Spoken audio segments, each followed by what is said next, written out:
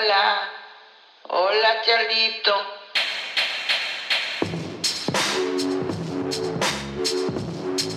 Charlito. Hola Charlie.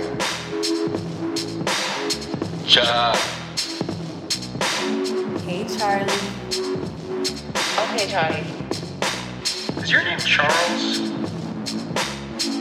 It's Charlie, not Charles.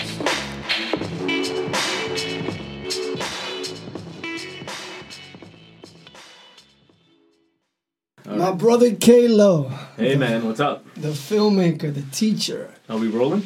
the father. I think so. Yeah, man, let's roll. Okay, very cool. My old roommate. What's up, man? Oh my god, we've been through so much. We've been through it all, man. Thank you for having me. The wars, The successes. the successes, Come on, man. the celebrations. The glass is half full, Charlie. The glass is half full. Well, congratulations on what you're doing.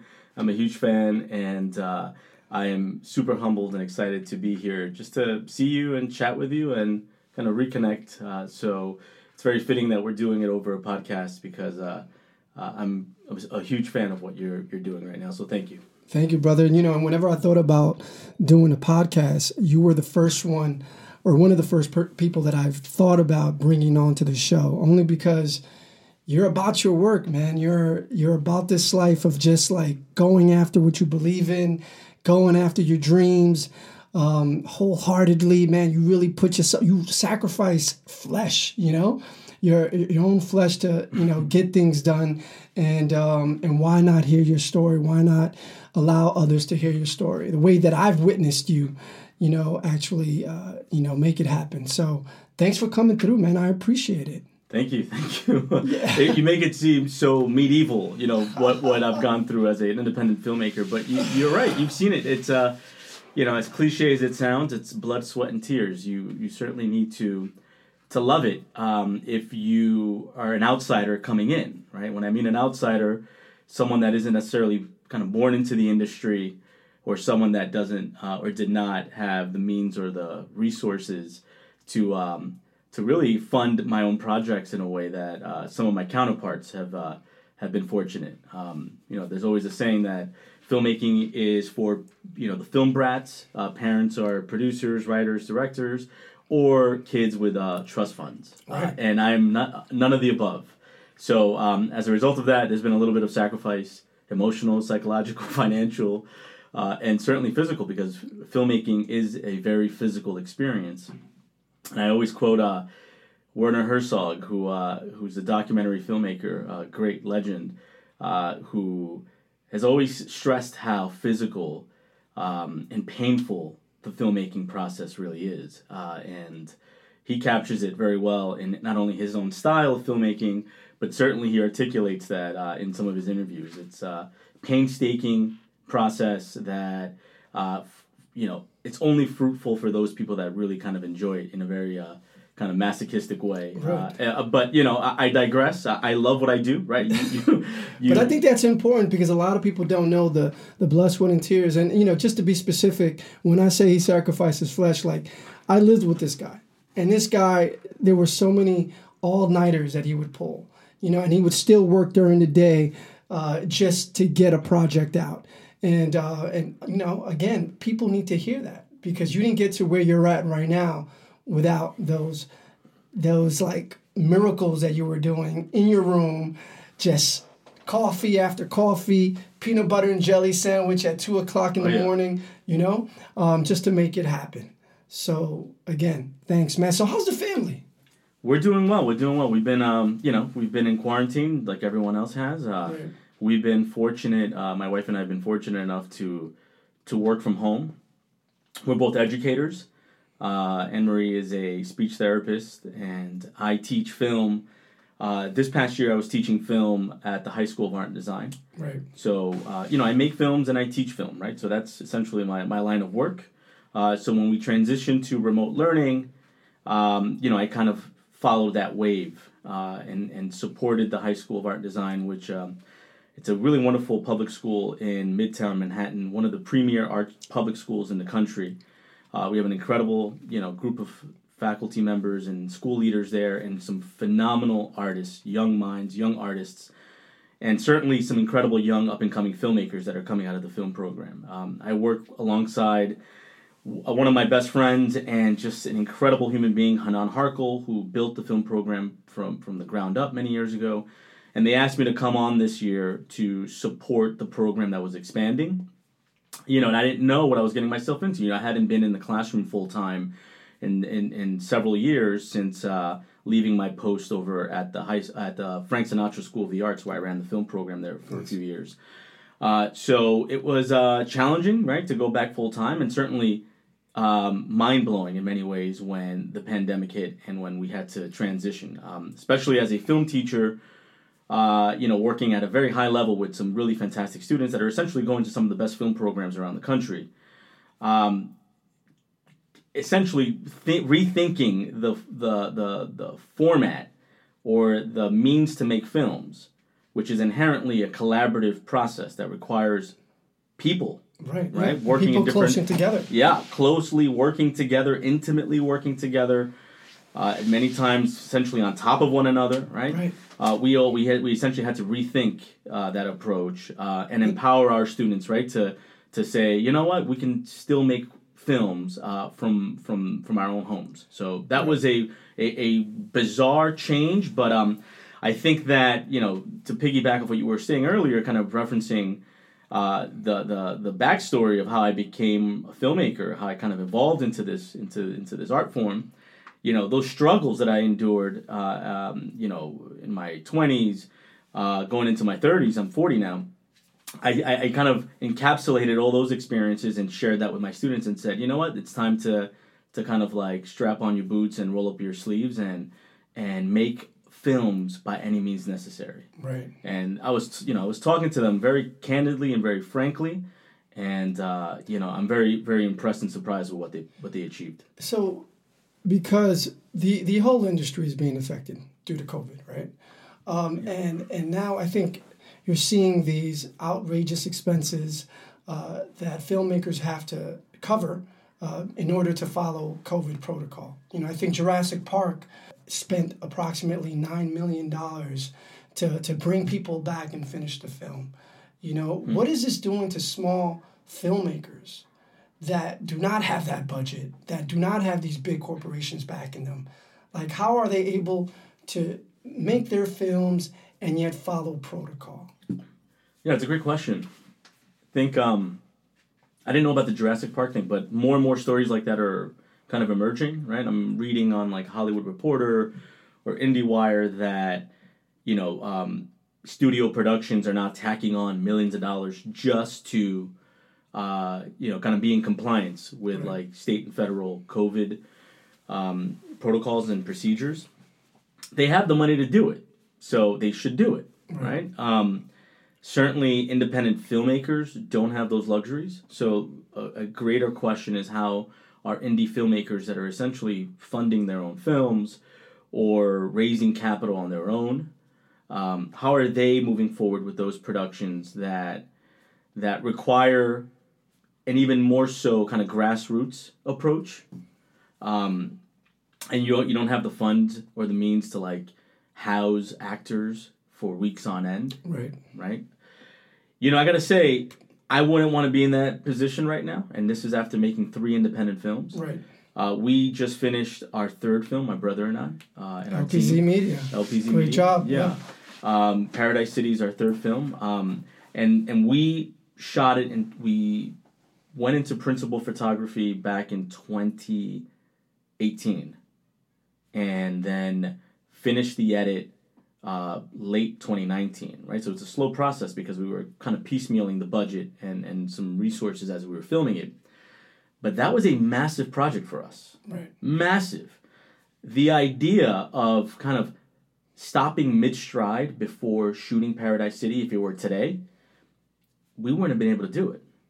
Like, there were too many variables, too many moving parts. I mean, it was already, independent films are already a liability from the beginning. Right.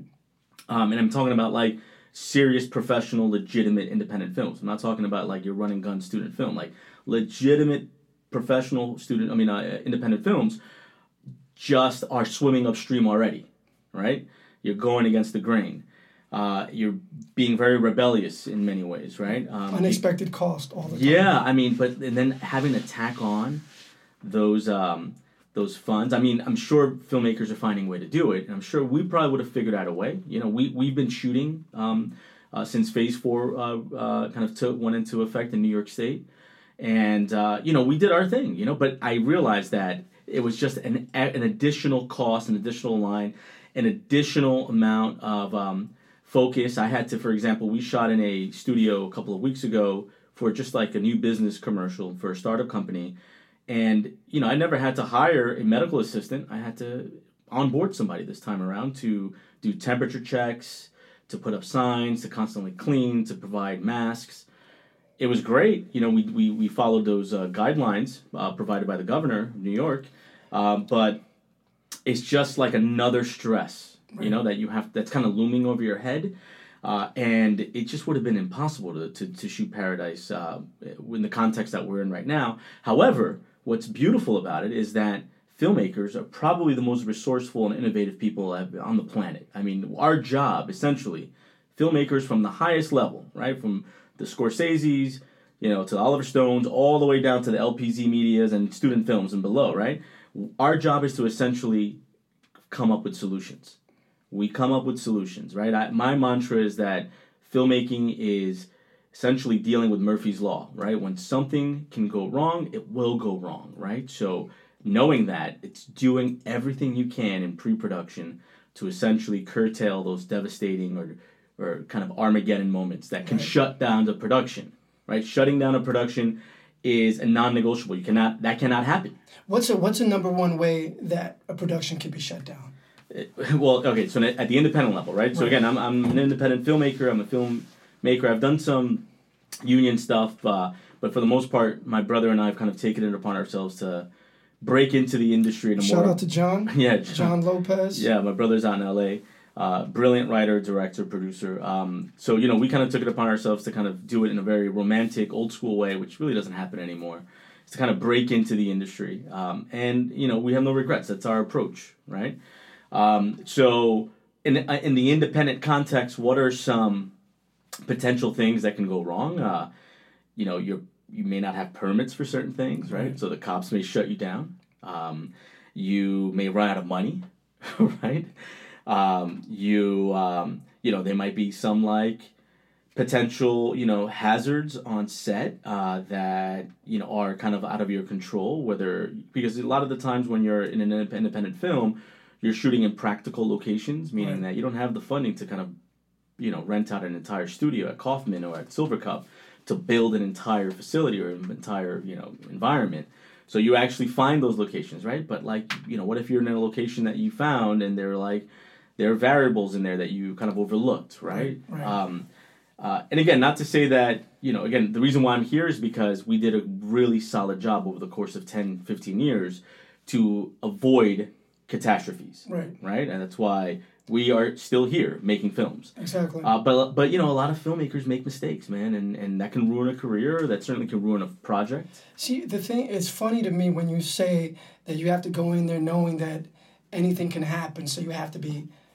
you have to be intentional because you're intentional about creating the film and you already have a vision, but also you're reactionary because things are happening out of your control and you have to be okay with it. A lot of people are not okay with it. A lot of people get panic attacks. A lot of people defer to someone that may not have the experience and therefore you react wrongly. But good for you. Good for you that you've paid your dues. It's very stressful, man. Survived that. But the thing is that, and many independent filmmakers out there that know the stress that it involves to not only prepare for a film, but to actually be out there in the field. You as the producer, as the director, as the people making the film, you certainly have to go in there with that flexible mindset. You have to understand that you're going to encounter millions of problems. So knowing that ahead of time will essentially ease that anxiety. Right. But also, more importantly, man, and I learned this from the advertising side. John, who worked at Gray for many years, and many of our producers are advertising filmmakers or copywriters or art directors. There's a culture of advertising and production where you cannot show your stress or your level of anxiety to others, because the worst thing that can happen is when a client sees the production stressed out, right? So you have to essentially keep your cool and be soft-spoken and be just kind of reserved and be methodical about making those adjustments. Because the last thing you want is your client, who's usually on set with you as well, freaking out as well, right? So I learned that through advertising, and I kind of applied that to my independent filmmaking as a producer, where, you know, the police are showing up, and, you know, and this actually happened, where I anticipated that, and we had permits, but we were in a hostile environment, and the local politics, essentially, they were not doing their job in essentially informing different departments of the permits that we had. And I just had a certain vibe with what we were filming, and I kind of foresaw something happening. So what I ended up doing was I kind of took myself away as the producer on set while my brother was directing this important scene for our film.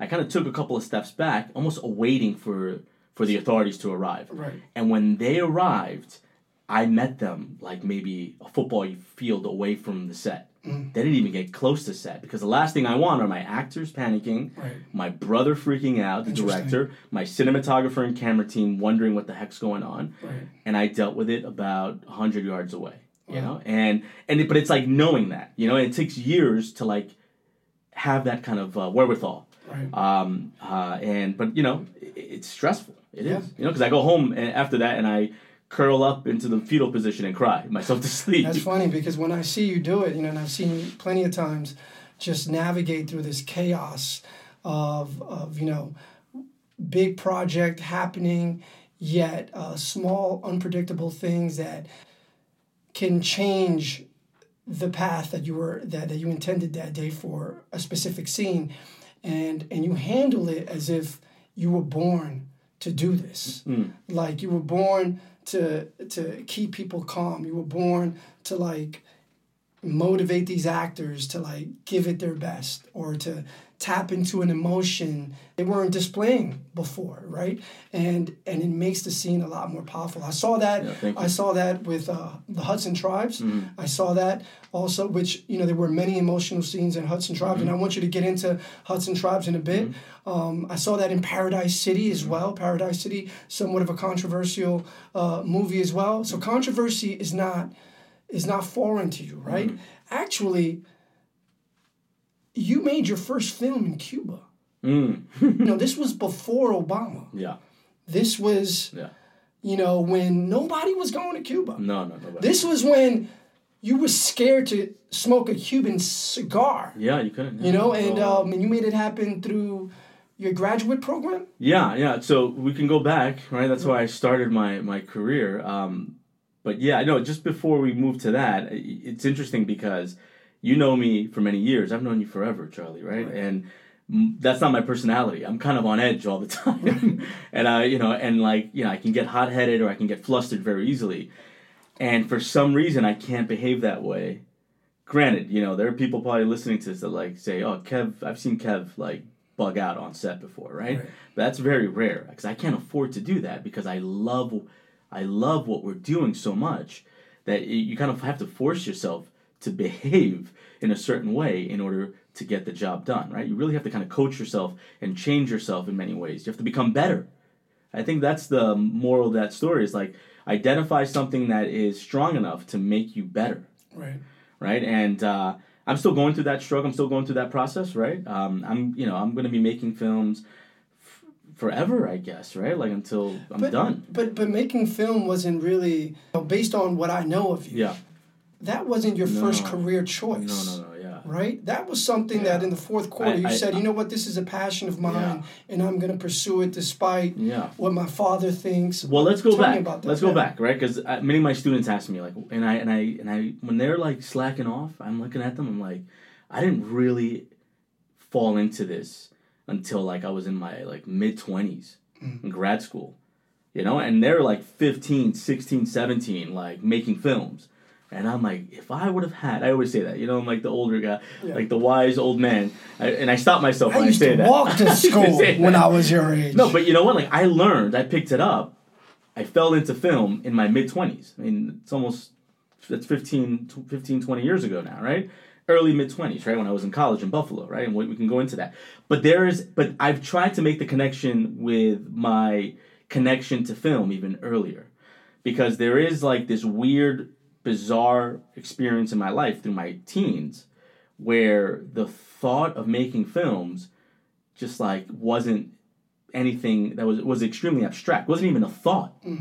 Never even cared for it. Why was that? So I'm reflecting on this, right? And I'm identifying a couple of things, a couple of moments in my life, right? One thing that myself, my brother, my sister, and we're all kind of in the film business in many ways. My sister's an actress, really talented. She was Pink Sneakers in the Stars show on Power. She's done a bunch of other really cool things. Shout out to Leslie. Yeah. She was actually a little trivia fact about Leslie, who's probably listening in. She was the body double to J-Lo when J-Lo got into all that controversy. I know. When J-Lo was supposed to be in the Bronx, but she wasn't. It was my sister, Leslie Lopez, in the Bronx. All right, so for the record, another Lopez was in the Bronx, right? Not the Jennifer Lopez, though. And that was really exciting. That was fun. Funny. So, Leslie's kind of, she does a lot of commercial work, a lot of theater work and stuff like that. And she pops in and out a lot of our films. But, I've talked to my brother and sister. I'm like, where did this come from, right? And I think it comes from growing up in the suburbs, right? I grew up in Rockland County, which is like maybe 45 minutes north of Manhattan. Very, very suburban but diverse community. And I grew up with my mom, my dad, in the house that they bought, right? To kind of like shelter us, right? In this little bubble that we lived in. And, Sunday afternoon, Sunday evening, going to the movies was like a tradition in my life, right? So, and my dad was a big like movie buff. My mom wasn't. My mom didn't like it. But she just kind of tagged along, right? We would go to dinner, and then we would go check out a movie. And we did that growing up. I mean, it's crazy now in light of the fact that, pandemic is here and it's kind of shut down the movie-going experience. Right. And even before that, streaming platforms have kind of curtailed that culture, right? But I grew up going to the movies, man, and I loved it. And I do remember in middle school, I kind of banded with a couple of middle school buddies of mine, and we wrote a screenplay. I think a friend of mine from school was like dabbling with his mom's video recorder or like the VHS camera. And there was a moment when I was like in 7th, 8th grade, where I just went nuts, and I just wanted to make films. And we made a couple of horror films. I even wrote a screenplay. Really? Like, I was bugged out, right? I was really into it. And then I went into high school, and then I became a high school person, right? And like, what's a high school person? just like school, girls, sports. Okay. Right? No arts. Do you think if there was, first of all, was there an arts program in your high school that could have encouraged or facilitated that interest? It did not. A great school. It was a private. It was a Catholic school, the one Catholic school in Rockland County. Right. But, I think growing up in like the 90s, man, it was all about sports. Interesting. It was, I did not grow up with a robust arts experience. Right. And, I don't regret not having that, because I feel like sports filled that void for me, right? It's all about basketball. I mean, it's the Michael Jordan era, right? It's all about basketball. That's why watching that documentary really brought me back, right? Basketball, playing soccer. I was a big soccer player in Rockland.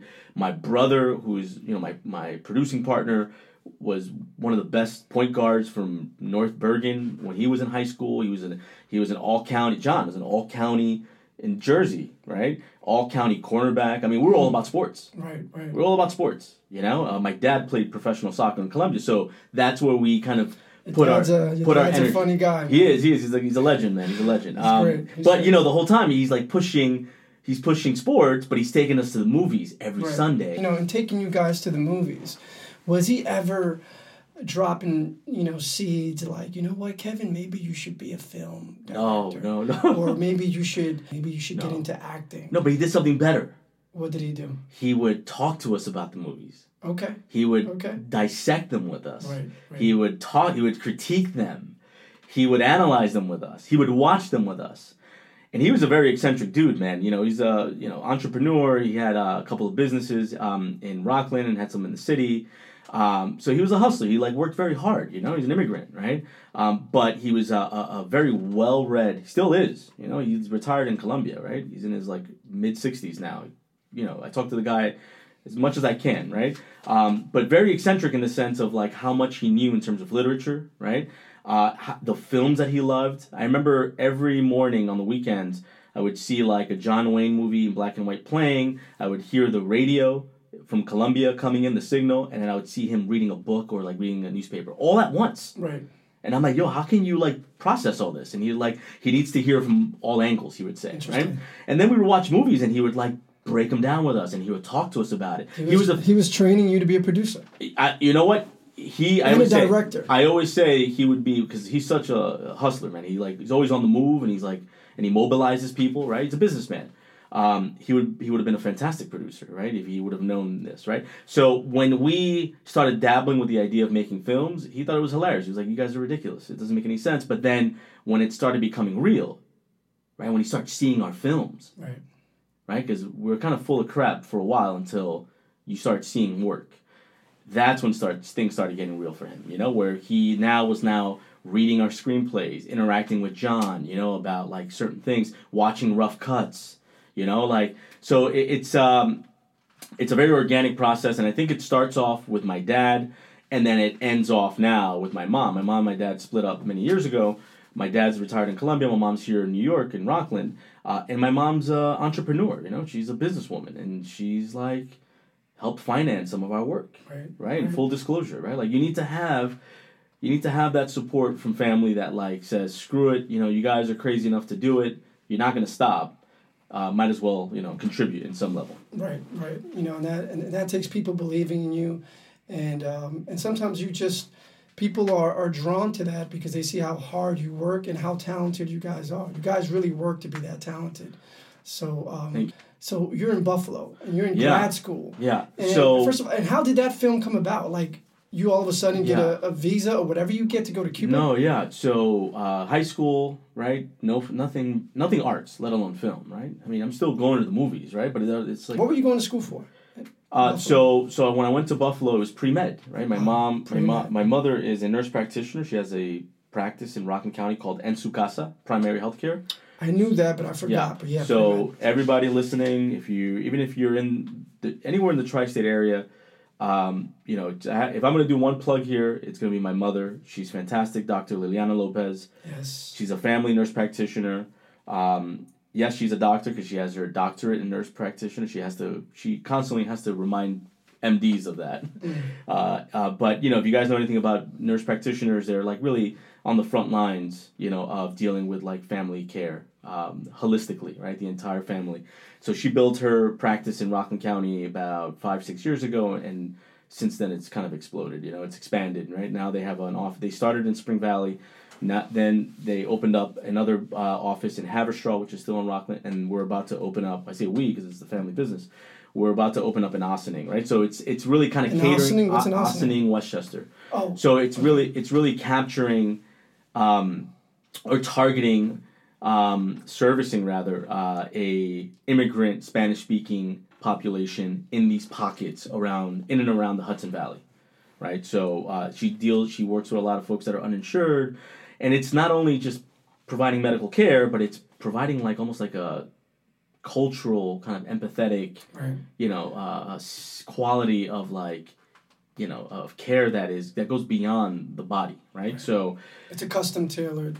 Yeah. I mean, she sees everyone, but it's, you know, en su casa. It's in Spanish, right? It's like, you know, you're at home when you go see the physicians or the nurse practitioners rather that work at her facility. So you know, she's doing it. You know. Like I assume she was really busy during this time. Yeah. So COVID. It's crazy. Right. Yeah. So we'll go into that because there's a whole story there, right? And it's all interconnected with like the film stuff that we worked on. But yeah, you know, like we're a tight-knit family that operates in film, in the entertainment space, my brother and I and my sister, but we also support quite a bit, mostly my brother now, supporting quite a bit with my mom's business.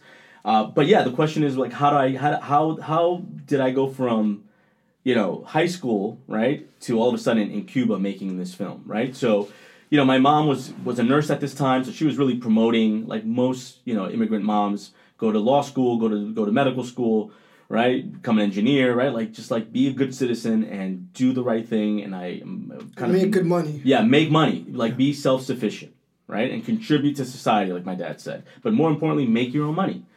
So I went into undergrad and I did pre-med. And I just was terrible at it. It was terrible. I wasn't happy. It's funny. That's the same thing with me in business. Absolutely. I wasn't happy at all. I was like miserable, but I stuck it out, right? What I would do as a means to find a little joy in the process of pre-med, which was very humbling and almost humiliating because I just wasn't that good at it, right? I was getting C's and barely B's, right? So I was like, I'm pursuing this kind of fool's gold idea of like getting into med school with something that like I'm just not connecting with, right? It just didn't click with me, right? But I kept going. I kept retaking classes that I busted my butt, right? And I put myself in a position where I could find a way in, right, to med school should I choose to go in that direction.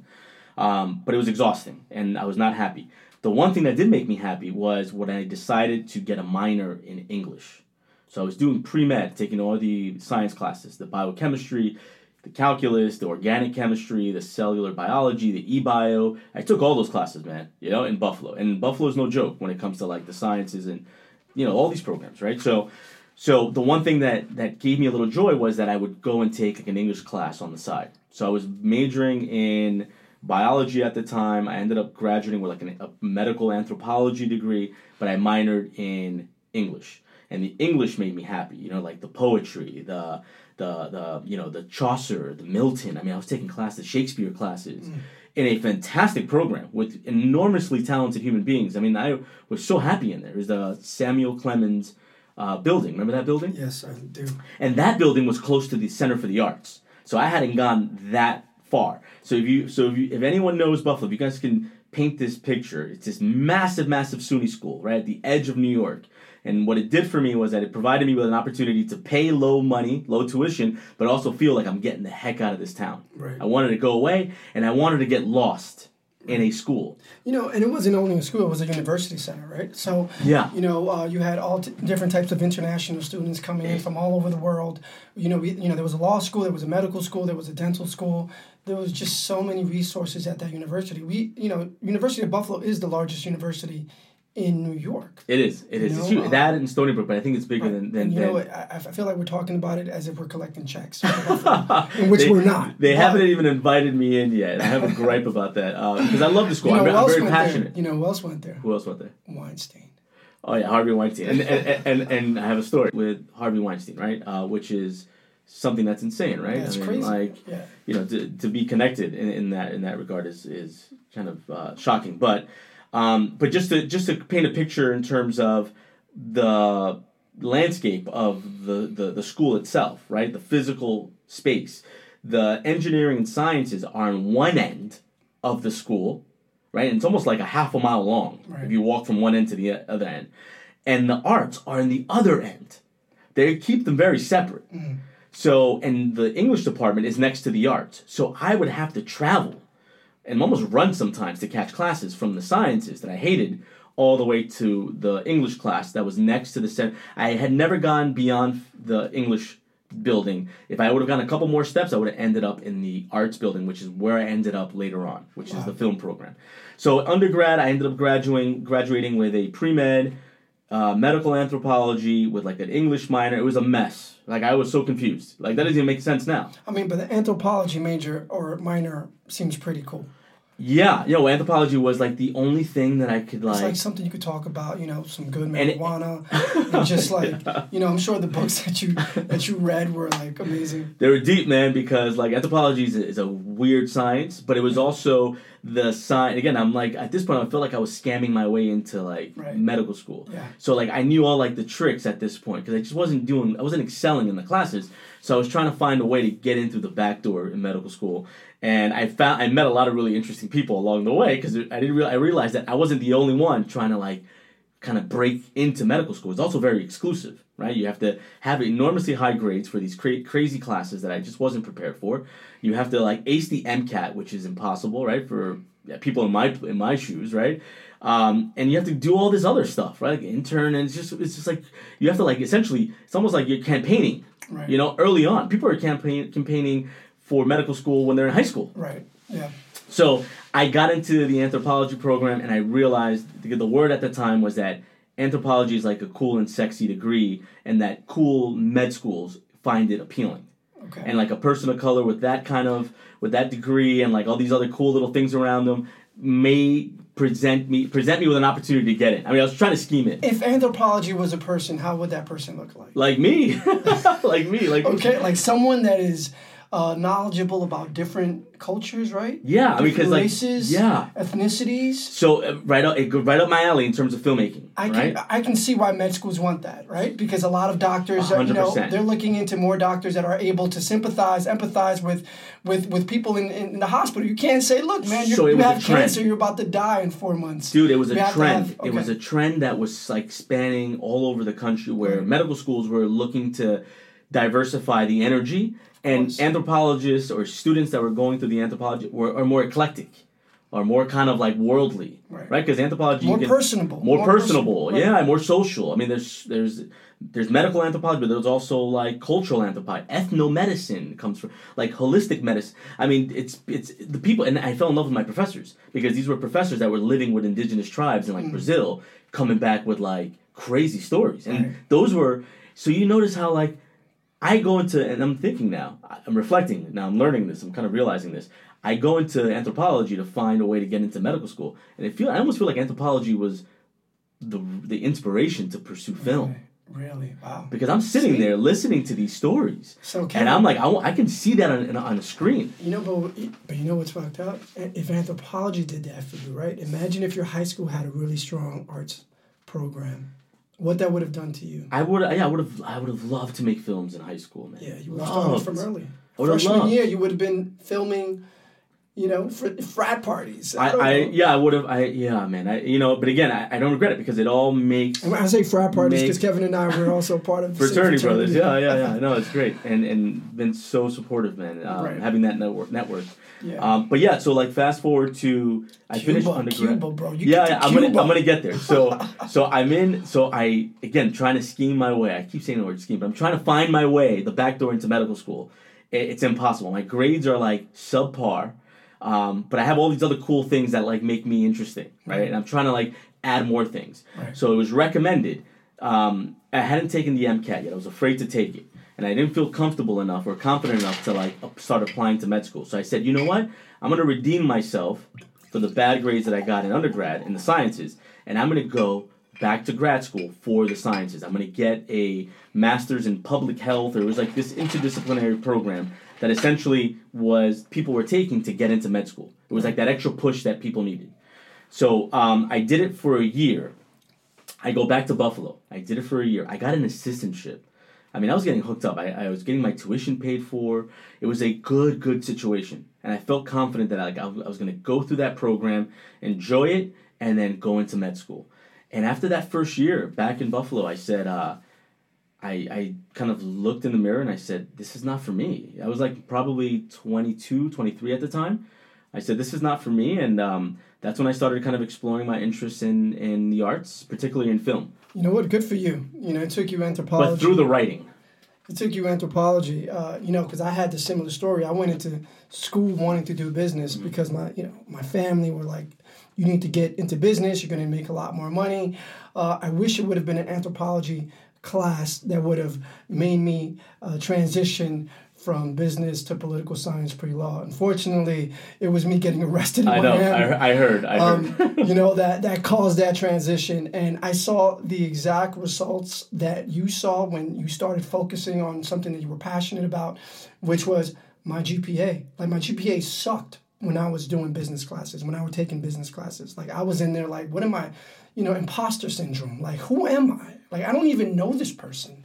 Like, what am I reading? Like, there was no connection whatsoever to these math, business equations. And then all of a sudden I got into, like, anything related to criminal justice, especially after that experience. And that experience also triggered me to think about my experiences as a young man growing up in Harlem. And I was like, oh, this is exactly what I want to do.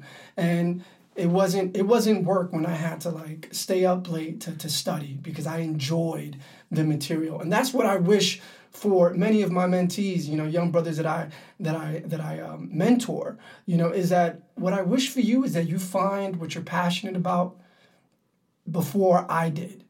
It took me 2-3 years in college for me to actually transition into something that I was passionate about. It took you close to 3-4 years? It took me about 5 years, man. 5 years. I went through 4 years of undergrad and then a year of grad school. And then that's when I said, I found, and it was again through the writing, I'm going to pursue filmmaking or screenwriting through my passion for the written word, right? So I didn't know what that meant. Right. But I it's funny what you mentioned. You look at my transcript now, and it's very schizophrenic. It's like C, and then you got A's. Right, It's weird. It's like but that, and we fell into that immigrant bubble where it's like, no, happiness. What's happiness? No, these are the things that you're supposed to do in order to provide for your family. Forget your happiness. Film? No, that doesn't make any money. Are you crazy? That's just for Sunday nights so that we can get to enjoy them as a family. But you're not going to go into that profession. It's just, when you think about it, they left their country, whether it was Colombia, Santo Domingo, Dominican Republic, and they came here for a better life. And that better life to them represented more money, stable living. And unfortunately, the arts or the way it's promoted or the way, obviously you see when it comes to school, whenever there's a budget issue, the first thing to get cut are the arts programs, right? We don't hear too many success stories. We just see the big ones, but there's so many people that try and unfortunately don't make it. So, in wanting to protect you from that and in wanting to make sure that you fall in a stable situation, they tell you to go to med school, business school, like you said before. And it's, I hope with each generation we evolve out of that. Mm-hmm. And I think, and I know your beautiful daughter is not going to have the same pressures that you had, I hope not. Like you say that you're not, but like you mean well. Parents mean well. Right, of course. They're terrified of like their kids, not being self-sufficient or independent, right? So the easy thing to do is just to throw out blanket statements like do this, do that, and kind of indoctrinate you through that process. Spike Lee said it best when I spoke to him. I interviewed him once, and he said, your worst enemies are your own parents. Right. He said that to me. Because your own parents, are your own worst enemies, And he then proceeded to say that, he was very fortunate that he had parents that really supported him, right? He had a mom who was a school teacher, an arts teacher, and a dad who was a jazz musician. And so the thought that, I'm literally regurgitating what he said to me, he goes, the thought that he was a black filmmaker back in like the 80s, early 80s, late 70s, wasn't far-fetched to his parents. But not many people have that. Not many people, and especially not immigrant parents. He's been very forthcoming about that, because he knows that most parents are not, right? So that's, and I gotta say, my parents, I credit them to so much, but I remember the moment where I eventually came out to my mom. It was weird. It's like I came out to her. It was like I sat down and it felt like I had to reveal this like crazy, revelation, and it was that I was going to be a filmmaker. And I remember I took her out to dinner to tell her this. And I said, and the reason why was because I hope it was a good dinner. It was. I remember we went to a Japanese restaurant, and the reason why it was because. Let me backtrack a little bit. How did the film career begin? Right. So I have this epiphany after my first year in grad school in the sciences. Remember, still trying to get into med school. Right.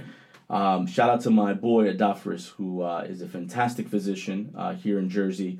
He was my roommate, so he was also on that grind with me. He ended up going. And he did it. He made it. And I'm so proud of him. But there was a moment where I woke up and I looked at my roommate at the time, and I said, "Dude, I don't think I can do this anymore. I want to be a filmmaker." And he was like, "Go for it." He was like, "Go for it." And I was like, "Oh shit! All right, what do I do? I don't know where to start." So it was kind of swirling in my mind. The big move for me was like to literally just quit the program that I was in and just come back to New York and figure it out, right? Because I'm kind of like a student at this point. I'm kind of programmed to be in school. I was looking at like grad programs for film. And I remember having lunch in the student union. This is as the semester was ending. This is like now early May. I'm finishing up my first year of grad school, and I'm not happy. Grades are like also kind of like weird, teetering on like C, B average, right? And I'm doing the same thing that I did in undergrad, right?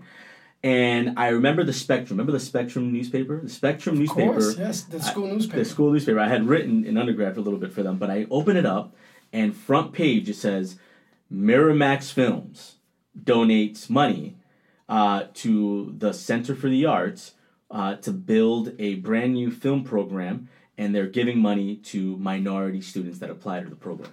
Okay. I mean, like, I'm sitting there, and I'm like... And you're probably like the only minority person in the program. I'm like, what? It's like speaking to me, right? Aside from like, what Miramax and Harvey Weinstein represents now. This is now 20 years ago, right? 15 years ago.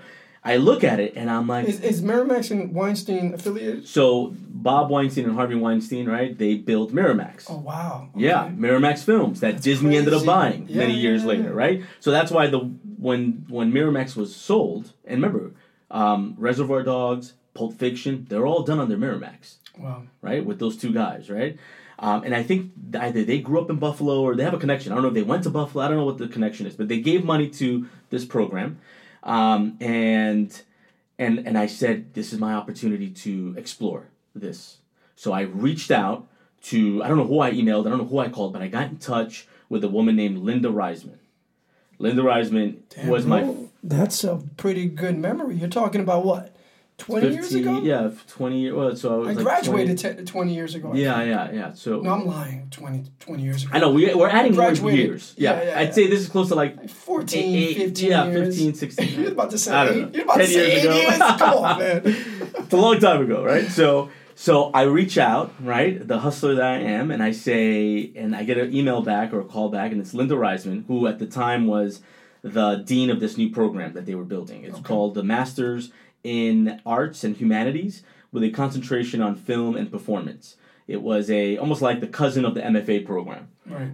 But it was centered around like industry. It was like there was an industry producer that was doing like a residency at the Center for the Arts in Buffalo, and she had built this program, and she brought money from Hollywood with Miramax, and she was building this program that started that summer. It was a year and a half. It was like essentially a kind of expedited program. So I call her. She responds to me. She's very Hollywood, right? She's great, by the way. I still keep in contact with her. She's now the dean of the film program at Emerson in Boston. I bother her so much. She's like my first mentor in film. I email her. Yeah, I email her like maybe once every few months, right, just to check in. She made her bones in Hollywood. She used to run Francis Ford Coppola's Zoetrope company. Okay. She produced Assassination Tango. She produced Jeepers Creepers. Remember that horror film? You know what? She produced Jeepers Creepers. I don't watch horror films, but I'm sure people know about this.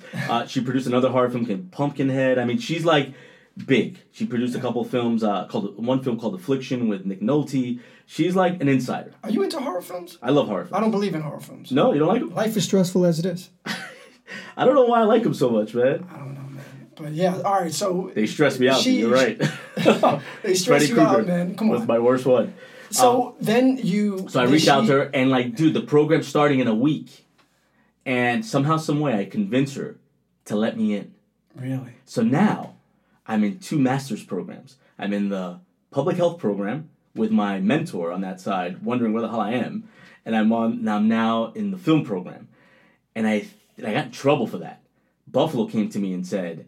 Because of financial aid. Yeah. Doesn't that... No. So here's where it got tricky. I was getting money from, and we sorted it all out, for the record. Disclaimer. Well, yeah, the disclaimer was that I had to quit the public health program. Gotcha. Because, fast forward, I was getting money from the Masters in Public Health program through this incredible public health specialist who now runs the epidemiology program in Oregon. His name is Carlos Crespo, Puerto Rican cat, that loved me and took me under his wing. God bless him. He's a sweet guy. He gave me money. He's like, damn. Yeah. All that work and Kevin left the program. He literally said that to me over the phone.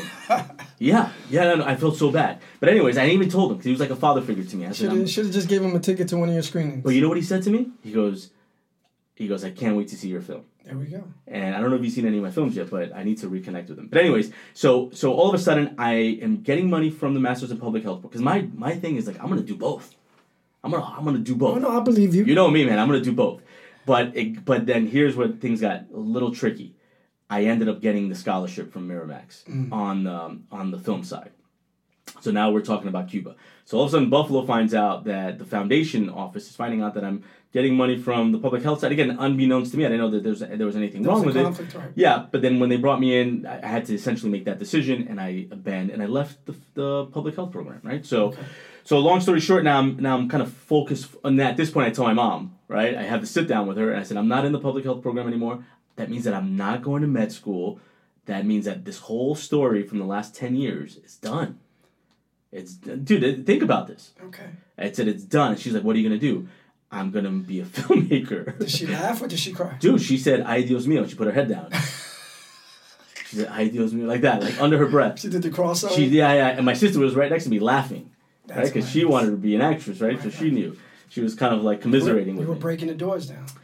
Yeah, mind you, my brother, who's the amazing director, Yeah. is in high school. Has no idea what's going on. Right. That his story evolves later. Right. All right. And the story was probably easier to, for the family to accept because you put yourself out there. Yeah, to an extent, to an extent. Or maybe not. No, to an extent. It was easier to swallow. But John had to go through his struggle, man. Okay. Yeah, because he went to business school as well. Right? Yeah, he's got a whole story, man. Yeah, so yeah. I'll shed light on that because his journey is incredible. Because we converged later on, he and I, through LPZ. So I want to get to when you're having breakfast with Fidel Castro. Yeah, so Cuba. So I'm in this program now. I get the money. I get some money. I don't get all. I get like 10, 15 grand from Miramax Films. Again, not necessarily Harvey Weinstein, from Miramax Films, right? No. All right, let's just say let's make the disconnect here, please. All right, geez. So Miramax gives me the money through the school. So anyway, I proposed that my master's presentation, my thesis. Right. For the program, I could have either written a script, gone to like an internship in LA, or made a film, right? And I said, I'm making a film, right? And I partnered up with a student from the Latin American Studies Department, and the professor there, Jose Buscaglia, who was there. Yeah, was there many years ago. Such a long time, right? And we kind of connected the Latin American Studies Department with Linda Reisman on the film department. So Linda, the producer, loved the idea of like creating this like interesting collaboration, right, between different offices and buildings at the school. We got some press for it, right, not only in the school but outside of the school, because it was pretty exciting, right? Miramax is funding it. It's 2 Latin students, grad students, flying to Cuba with the U.S. Treasury Department approving it, right? Because at the time, the Latin American Studies Department in Buffalo had a partnership with the University of Havana. I had gone to a study abroad program years back when I was an undergrad, so that's how I connected with Buscaglia. And he and I... You had gone to Cuba? Yeah, okay. I went to Cuba in 2001, so now we're in 2004, 2005. Yeah. I went there for the study abroad, just for a couple weeks in the summer. This is before 9/11, actually, right? So it was that year, and then I came back. So it worked out, the school really supported it. We had permission to go as students to do research, but we didn't have permission to film. Okay. And that was the one caveat. That was the one thing that I had to be very aware of. Because for the young lady that was in the Latin American Studies Department, her thesis essentially was the film as well, but she was submitting essentially the script to the documentary, and I was submitting the actual film that I was directing. She was writing and producing it, I was directing it and producing it.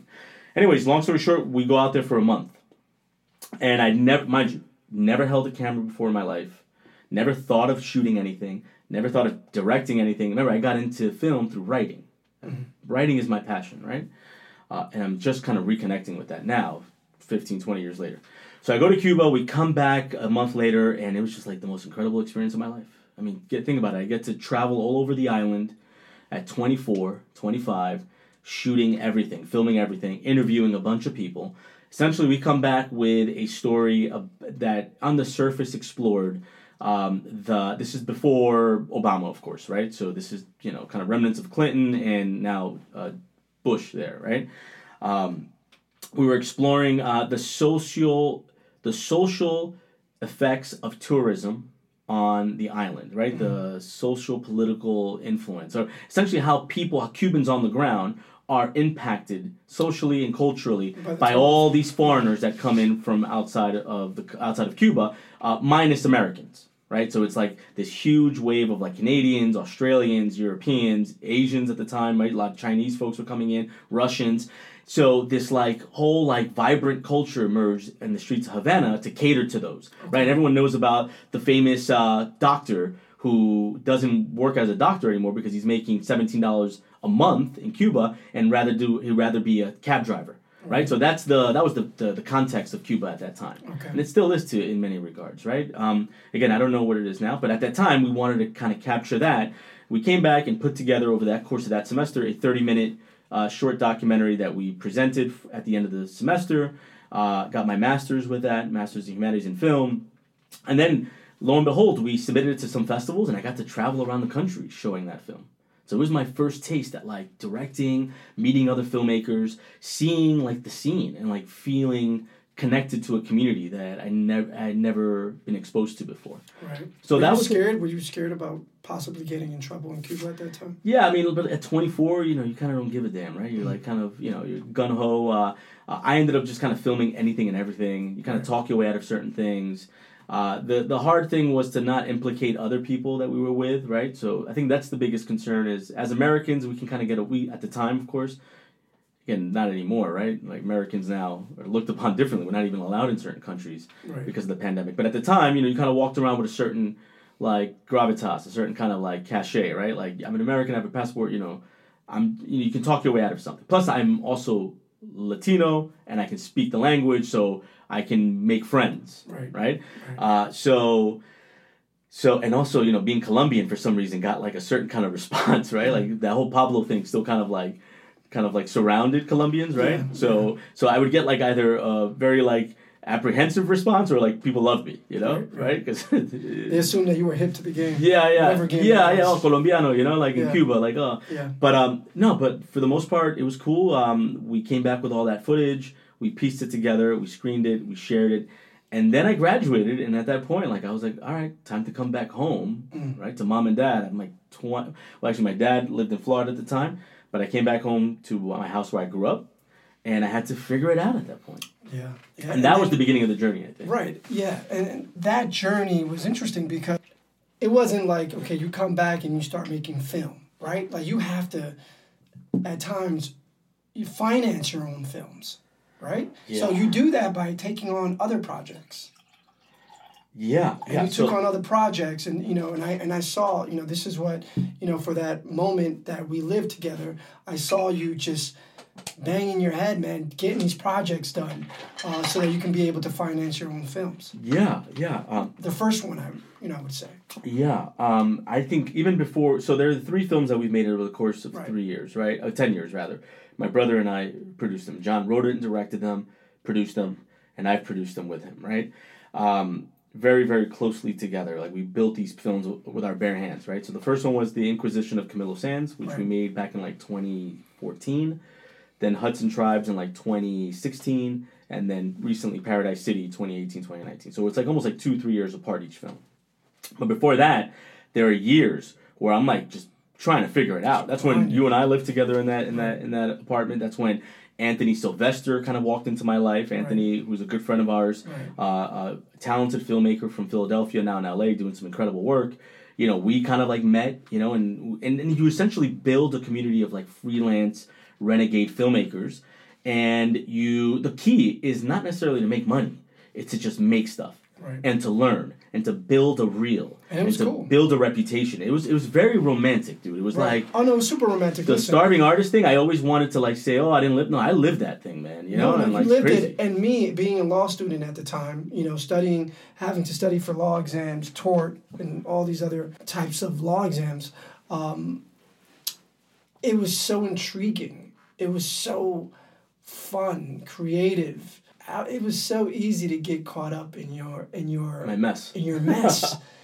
Because I saw the instant reward of you creating something and seeing it, having something written down, then the next day actually seeing it on camera, and you have people there actually playing their role to this vision that you had days before. It's a beautiful feeling. It's a remarkable feeling.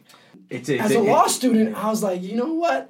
I can't get caught up in Kevin's mess, man. Let me just chill out, man. Let me just distance myself, because what you were doing was so. It was just so, what's the word I'm looking for? encapsulating. It was, like you said, it was romantic. Yeah, and also like I felt like I was always like rebelling against something. You know, it was like non-conforming, right? But let's backtrack, right? Like let's be real. You know, I did the starving artist thing for a couple of years, and again, thanks to, I got to say, you know, much props and much love to my network in the fraternity. You know, with you, like, welcoming me into your home and letting me like live in your apartment, you know, and we were roommates, you know. Finding an apartment in New York at the time was very difficult, right? And also connecting with other fraternity brothers that were also filmmakers, right? So that's where I connected with Anthony Hechanova and Enzo Martinez, right? And these are guys that were already doing stuff. They were photographers and filmmakers and cinematographers, and I kind of got wrapped in their world. And I did that for a couple of years, and then I hit a roadblock. I must have. If I got back from grad school from Buffalo in like 2005, I must have been unemployed for those 2 years just as a filmmaker. Right. And like around 2008, I realized that it wasn't like I didn't have the ability to sustain myself. Right. And I did not have the ability to like continue making art. And I think that was one of those big moments where like, and I'm sure a lot of like artists out there, independent filmmakers, or, you know, the cliche starving artists can attest to. It's like there's a moment where you don't have enough money to pay the cab to get the set. Wow. That happened to me.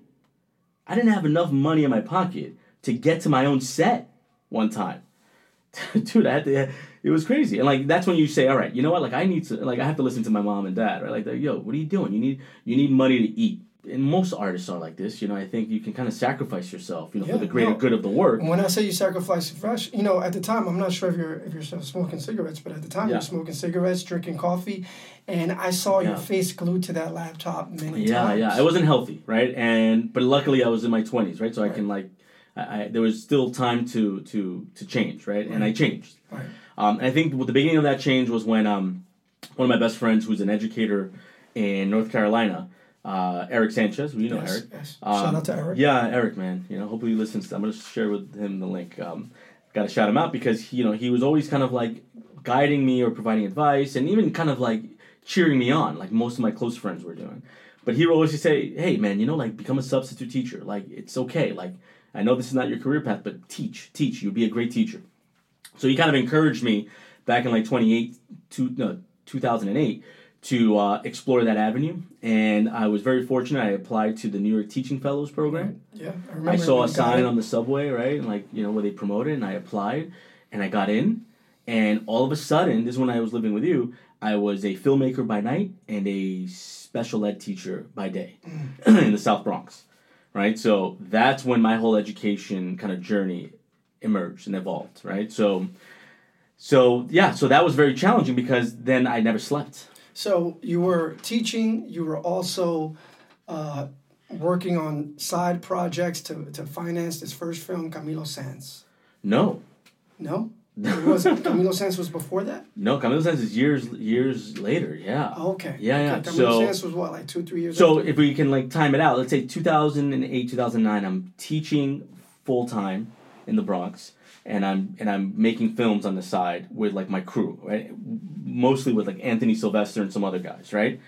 And for about 3 years, I'm making a living as a teacher and kind of using all that money to live, pay rent, and pay for my mostly music video projects, right? So like the music videos budgets that were coming in were so small that I would eventually have to kind of like tap into my own money to get these films done or these projects done, right? Which is crazy. And also like the bartering system. I remember with folks, with trainers, right? You would do a video for them if they were to train you. Shout out to Danny. You know, gave me my first camera, right? He gave me and that's the thing, I didn't have the money to buy these pieces of equipment, right? I just renting and bartering with other filmmakers wasn't cutting it. And I made a deal with a local trainer, you know, who became a really good friend, and he bought a DSLR camera, 7D at the time, when the digital kind of revolution kind of emerged, right? And the deal was I would use the camera. He essentially gave me the camera if I just shot videos for him. And we did that for years, you know, and we maintained a relationship ever since then, you know.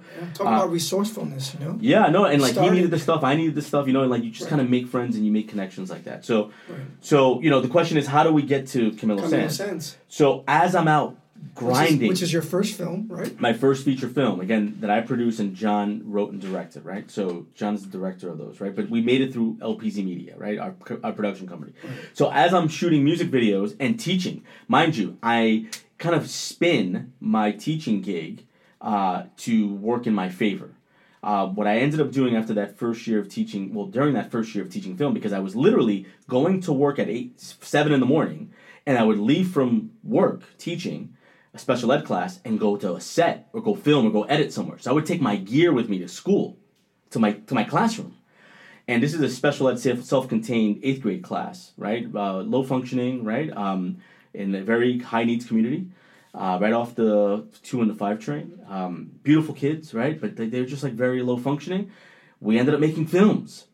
We ended up because they saw my gear there and they were like playing with it, right? So I started integrating filmmaking principles to like math and ELA and social studies, and we started doing skits, and this class kind of like, again, suddenly kind of, responded. Again, a lot of mistakes were made, because I was just kind of learning as I was trial by fire. That's how I learned how to teach. But the kids responded, and they started showing up, and I really broke ground with many of them, right, through filmmaking. And the administrators at the school peeped it. They saw the benefits of bringing this kind of art form to students. They asked me the next year to streamline it throughout the school. So ever since then, I've just taught film for the city of New York. So I only taught 1 year as a special ed self-contained teacher, and every year since then has been teaching full-fledged filmmaking to kids from primarily like high needs communities, right? So, and that's, that took me on an incredible journey as well. But, kind of balancing that. Let me ask you this. Was there someone that was doing something similar to what you were doing before you got there? Again, like teaching these students how to like do film or an arts program. So I felt like I was kind of siloed in my own little world. I didn't know anyone else doing this. And then as word got around of my successes, the other schools in the surrounding area started like lobbying for me and like interviewing me. So then that's when a principal over at Soundview in the Bronx hired me to build a film program at his middle school. So word started spreading that there was this Latin guy, Lopez, making film, teaching film in some of these like kind of underserved middle schools. It was a middle school. And then that's when I got the attention of the arts office for the city of New York under Paul King, who just passed away not too long ago, and Peter Avery. Shout out to Peter Avery. He's a good friend of mine. He's the theater director for the city of New York. He's an arts theater director for the entire city. Right. He came in and kind of took me under his wing, and he said, hey, what you're doing in film, we should be doing throughout the entire city. So that's when I got invited to do like professional developments. That's when my name started like growing within the education space.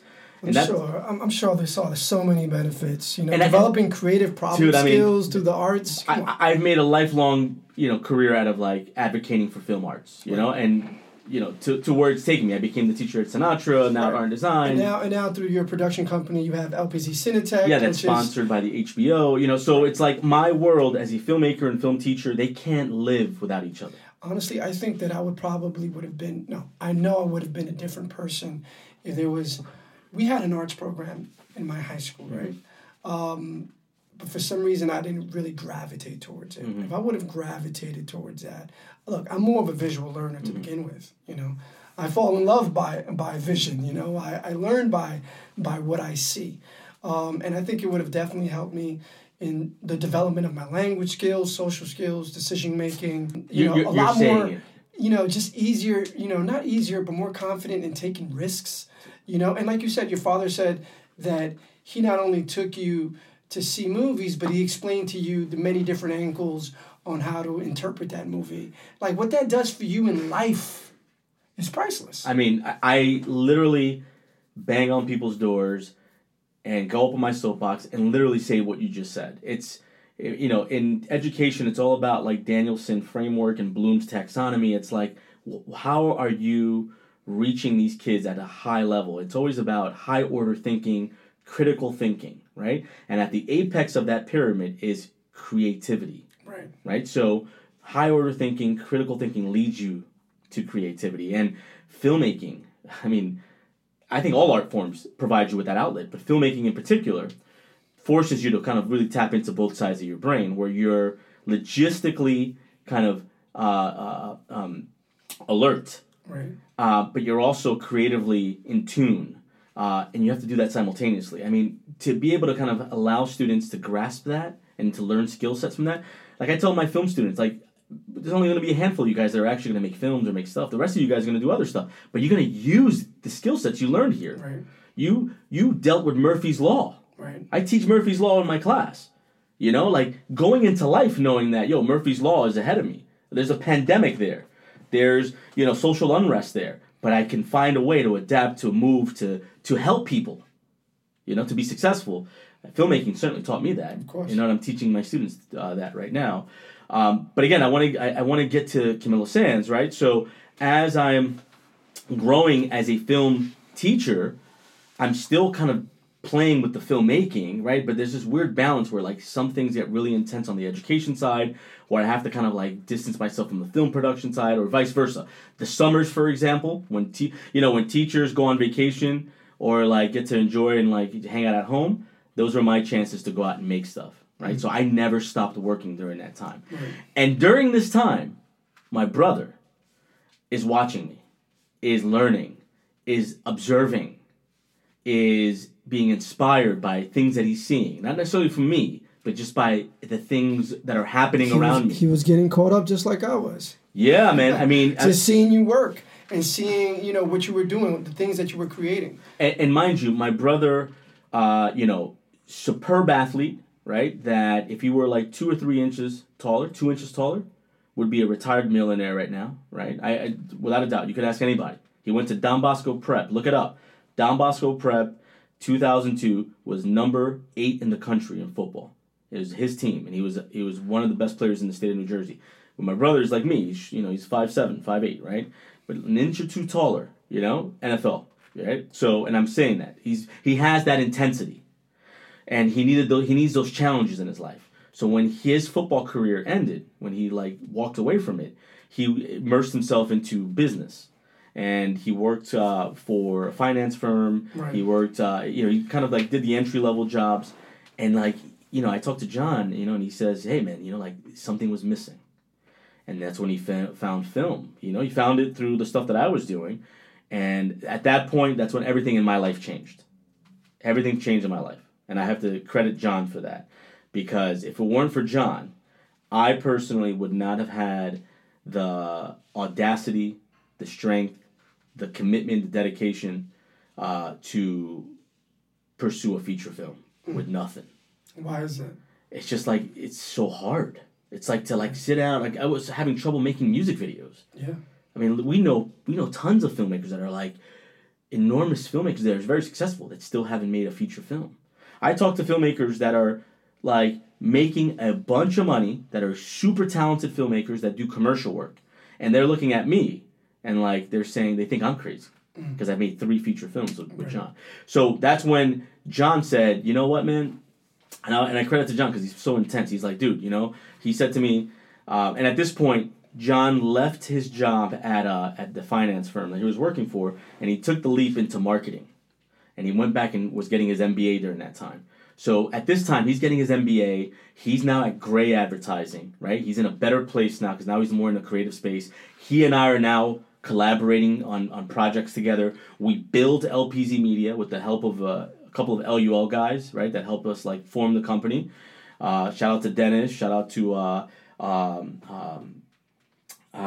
Paulie. What's Paulie's brother? Lenny. Yeah, shout out to Lenny. Frat brothers that helped us out many years ago, right? And at that point, it was always with the intention of saying, let's go for the feature film. Because the way we saw it, and I don't necessarily agree with this anymore, but it's a very intense and kind of fatalistic way of looking at things. It's like, if you're not making films, then you shouldn't be considered a filmmaker. Right. Which I think is BS, right? Because filmmakers, it's such an interesting world now that it's like there's so many formats, so many mediums now, right? But at that time, we were like, hey, we have to go for the feature film. How do we do it?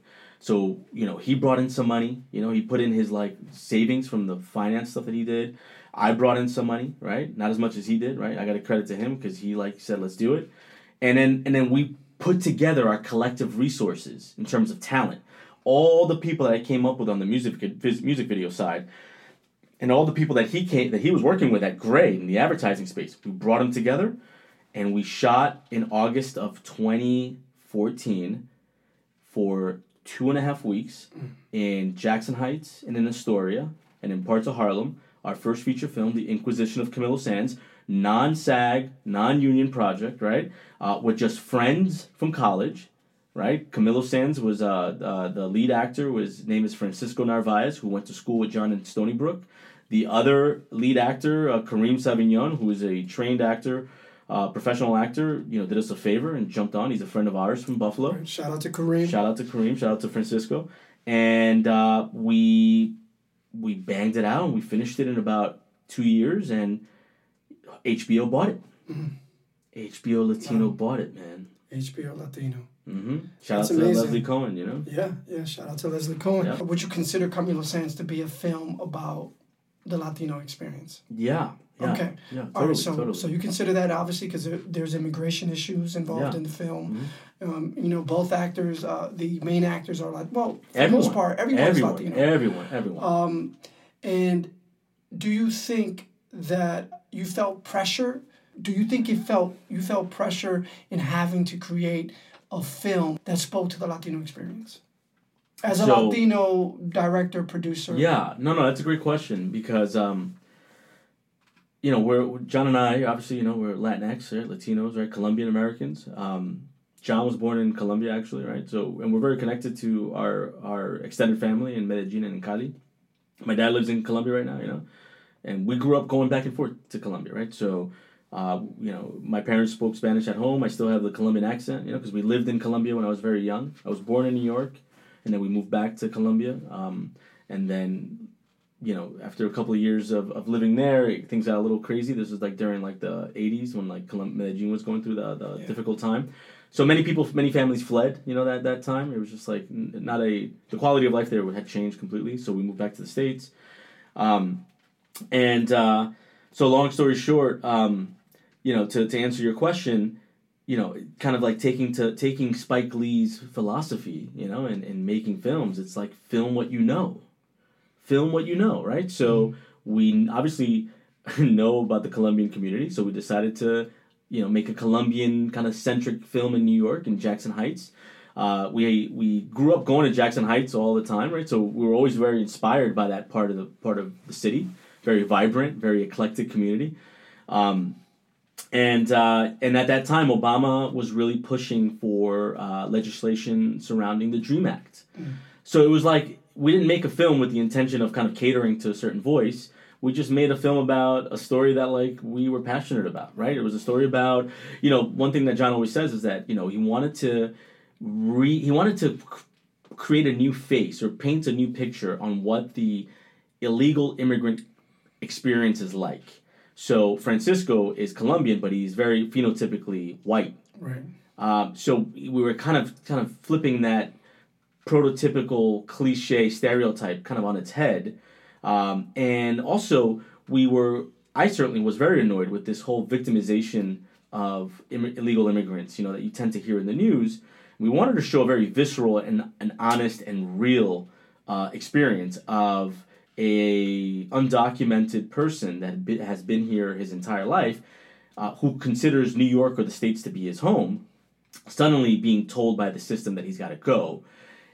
For the most part, we're not going to respond very well to that. Right. So we created a story of a guy rebelling against that. But also rebelling after he worked hard to fit the American prototype. He was living the American dream, and then he gets told to leave. He gets told to leave, and he was doing fine right before he was told to leave. He had a good job. He was a law-abiding citizen. Yep. Right?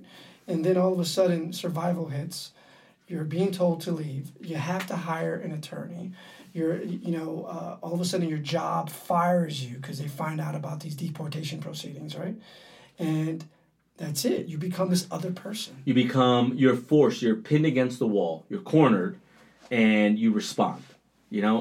So the film explores the legitimate routes he takes to essentially appeal the process, and also his non-legitimate strategies that he's kind of by kind of survival instincts kicking in, what he has to do in order to evade deportation.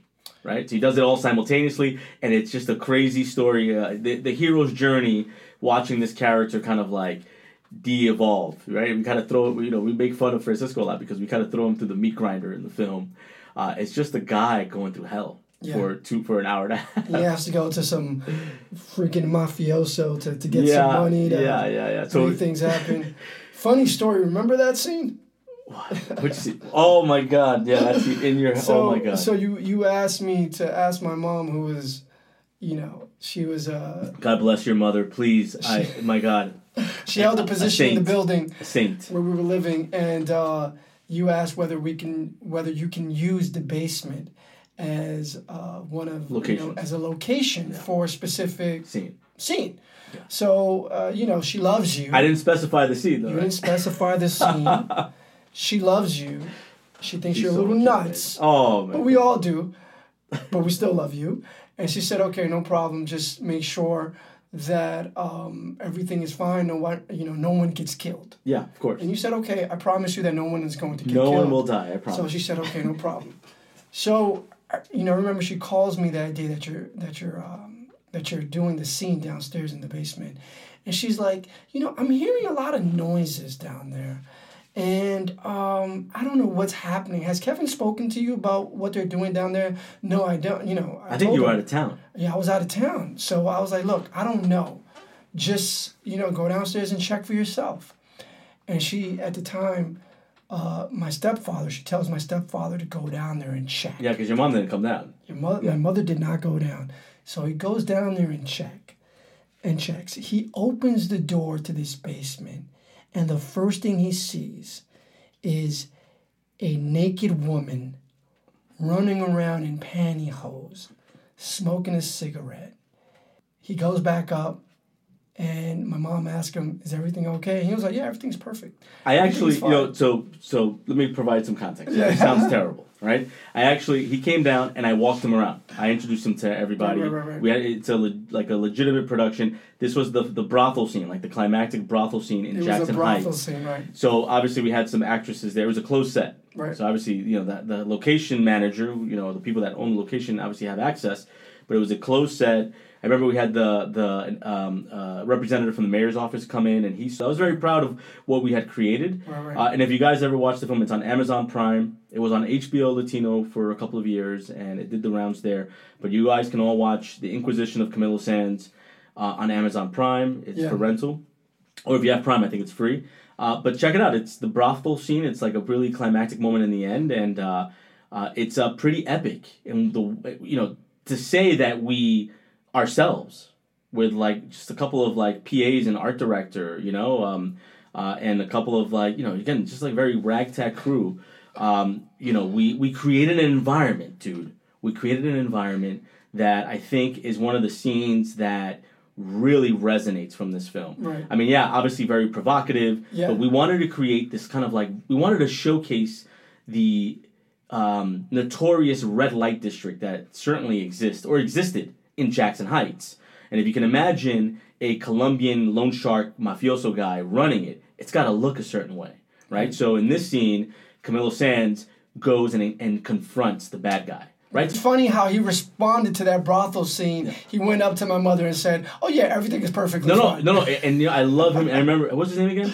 His name is Hugo. Shout out to Hugo. Hugo, no, it's so nice. And my job as a producer, right? So think about it, as a producer, the last thing I want is your mom freaking out. Oh, right. Or the tenants freaking out. She was fine. And I told her afterwards, and she laughed about it, and she also saw the film, and she really enjoyed it. Oh, no, it's amazing. And so I remember Hugo coming in, very apprehensive and hesitant, what the hell is going on? Because there's so many people there. Remember, there's a lot of crew people there, a lot of actors. There's actresses that were walking around. They weren't fully naked. They were just topless, right?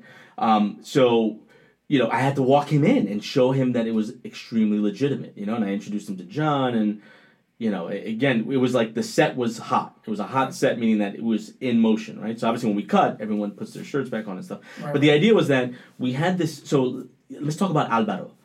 Yeah, Alvaro Rodriguez, the actor that blessed us with his performance and his presence in this film is it's one of the most humbling things in the world. And I got to credit the Colombian Film Festival here in New York that kind of allowed us to connect with these incredible actors from Colombia. And we found this one actor who was getting a Lifetime Achievement Award a year back before we shot Camilo Sands. And we were just having like drinks with him, celebrating, getting to know him. And there we pitched the idea to be the bad guy in Camilo Sands. And he shook on it. And a year later, he's here in New York with us filming this film, you know? That just shows you, you know, like, just have a vision, have an idea, and don't be shy to, like, talk to enormous talent. You know, it really comes down to the actors that are willing to kind of embrace these roles. So, no, it was great, man. You know, but there's a lot involved, right? Because you're talking about talking to these actors, having them buy into this vision that you have, also talking to them about money and how much you're going to... There's so much that goes into it. There's art, there's business, there's... Well, with Alvaro, here's a funny story with Alvaro. So with Alvaro, he shakes on it, right? And he says, I'll be the bad guy in your film, right? He's like, I love you guys, you know? We're like surrounding him at the bar.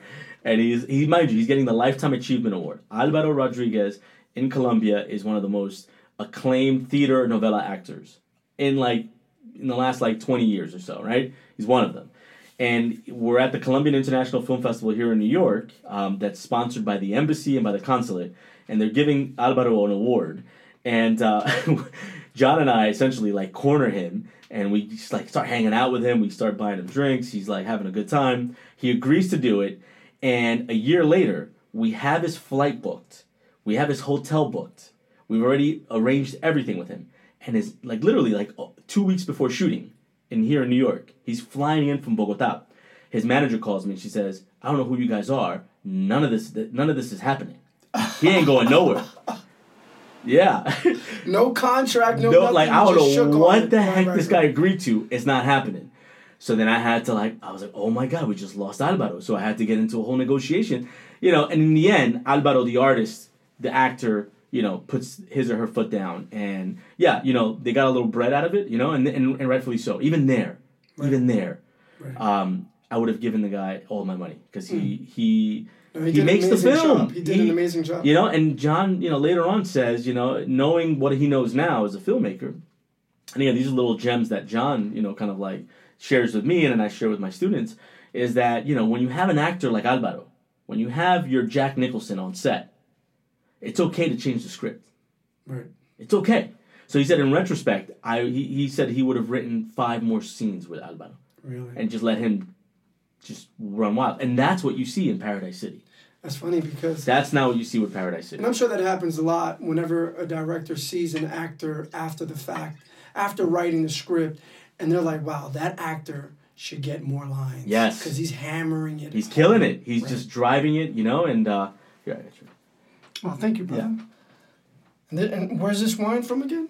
So we're having a really awesome wine. My wife and I love this wine. It's a Cabernet Franc from Long Island, from the North Fork of Long Island. It's harvested out in Mattituck, I believe. This is called McCary Wine Vineyards, and the Cabernet Franc is my favorite grape. But yeah, cheers, man. Cheers, brother. It tastes wonderful. I appreciate it. Yeah, cheers. Thank you for having me. Man, God, we've been saying so much, man. And I know I deviate quite a bit. That's fine. No, most of it is my fault. Don't worry about it. But yeah, so, all right. So you get this actor and Camilo Sands happens and HBO takes an interest and now you're thinking... So... What? What are you thinking? So there's a story there. Film or what? So here's the story. So the story is... that, and again, you're part of this story, right? Because you've been so supportive, and you always advocate, and when you're out talking to folks in your network, I appreciate Charlie's always been forthcoming about the stuff that we're doing, just to kind of put feelers out there, right? So we make Camilo Sands, first film we've ever done. We don't know what to do with it. Film festivals are not taking it. Everyone's rejecting it. Sundance, right? I mean, we thought we made it. We got over Mount Everest. Entourage. We're going to Hollywood, man. We made a film by ourselves. And it's a good film. And all of a sudden... We invited ourselves to Hollywood. All of a sudden, Sundance says no. Tribeca says... Everyone just says no. And we're like, oh my God. Nobody liked this film. It was heartbreaking. Heartbreaking, man. because you just killed yourself for this thing for 2 years. So John and I looked at each other and said, all right, what do we do? Do we sit around and like feel sorry for ourselves, or do we make the next one? And we said, F it, let's make Hudson Tribes. Let's make the next one. So at this point I quit my job.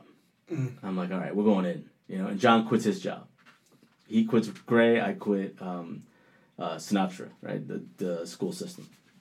And we go back to Rockland County, where our mother has the house, and we build an office, a headquarters in her basement. And we get Javier Aguirre, who is my brother, my boy from Buffalo. He produced the Bolivian Cat. He produced my Cuba film while we were in school, and he also produced Camilo Sands. So we got him back out, and he ended up moving in with us in my mother's house. And we essentially fine-tuned the second script that John wrote.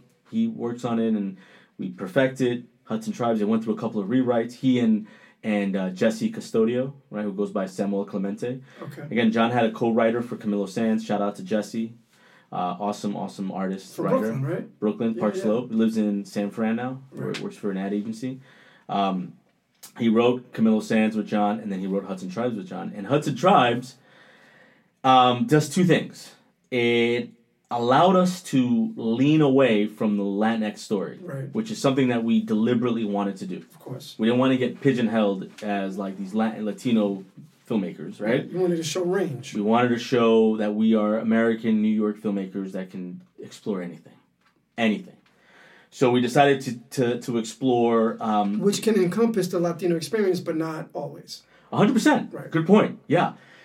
So we decided to look inward and explore some of the issues that were happening in our hometown of Rockland County that really kind of like emerged while we were in college, right? So I didn't necessarily grow up with this, with these issues. It was there, right? It was kind of festering, but then it really kind of like exploded many years later around the misappropriation of funds in East Ramapo that was essentially led by a primarily Orthodox or Hasidic school board that was being accused of essentially, kind of funneling money away from the public schools that are essentially catering to black and brown kids and using some of those taxpayer dollars to fund their private schools, the yeshivas, right? So this is a phenomenon that not only was explored in Rockland County, it's certainly been all around like Long Island, Jersey, but for some reason, it got national attention in Rockland County because I think that the level of corruption, not only within the Hasidic community, right, but at the local and state level, was just so obvious.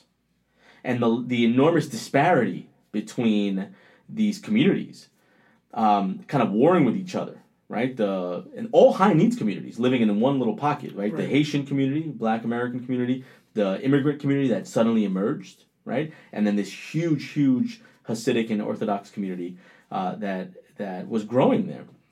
They were all fighting for like scraps, right?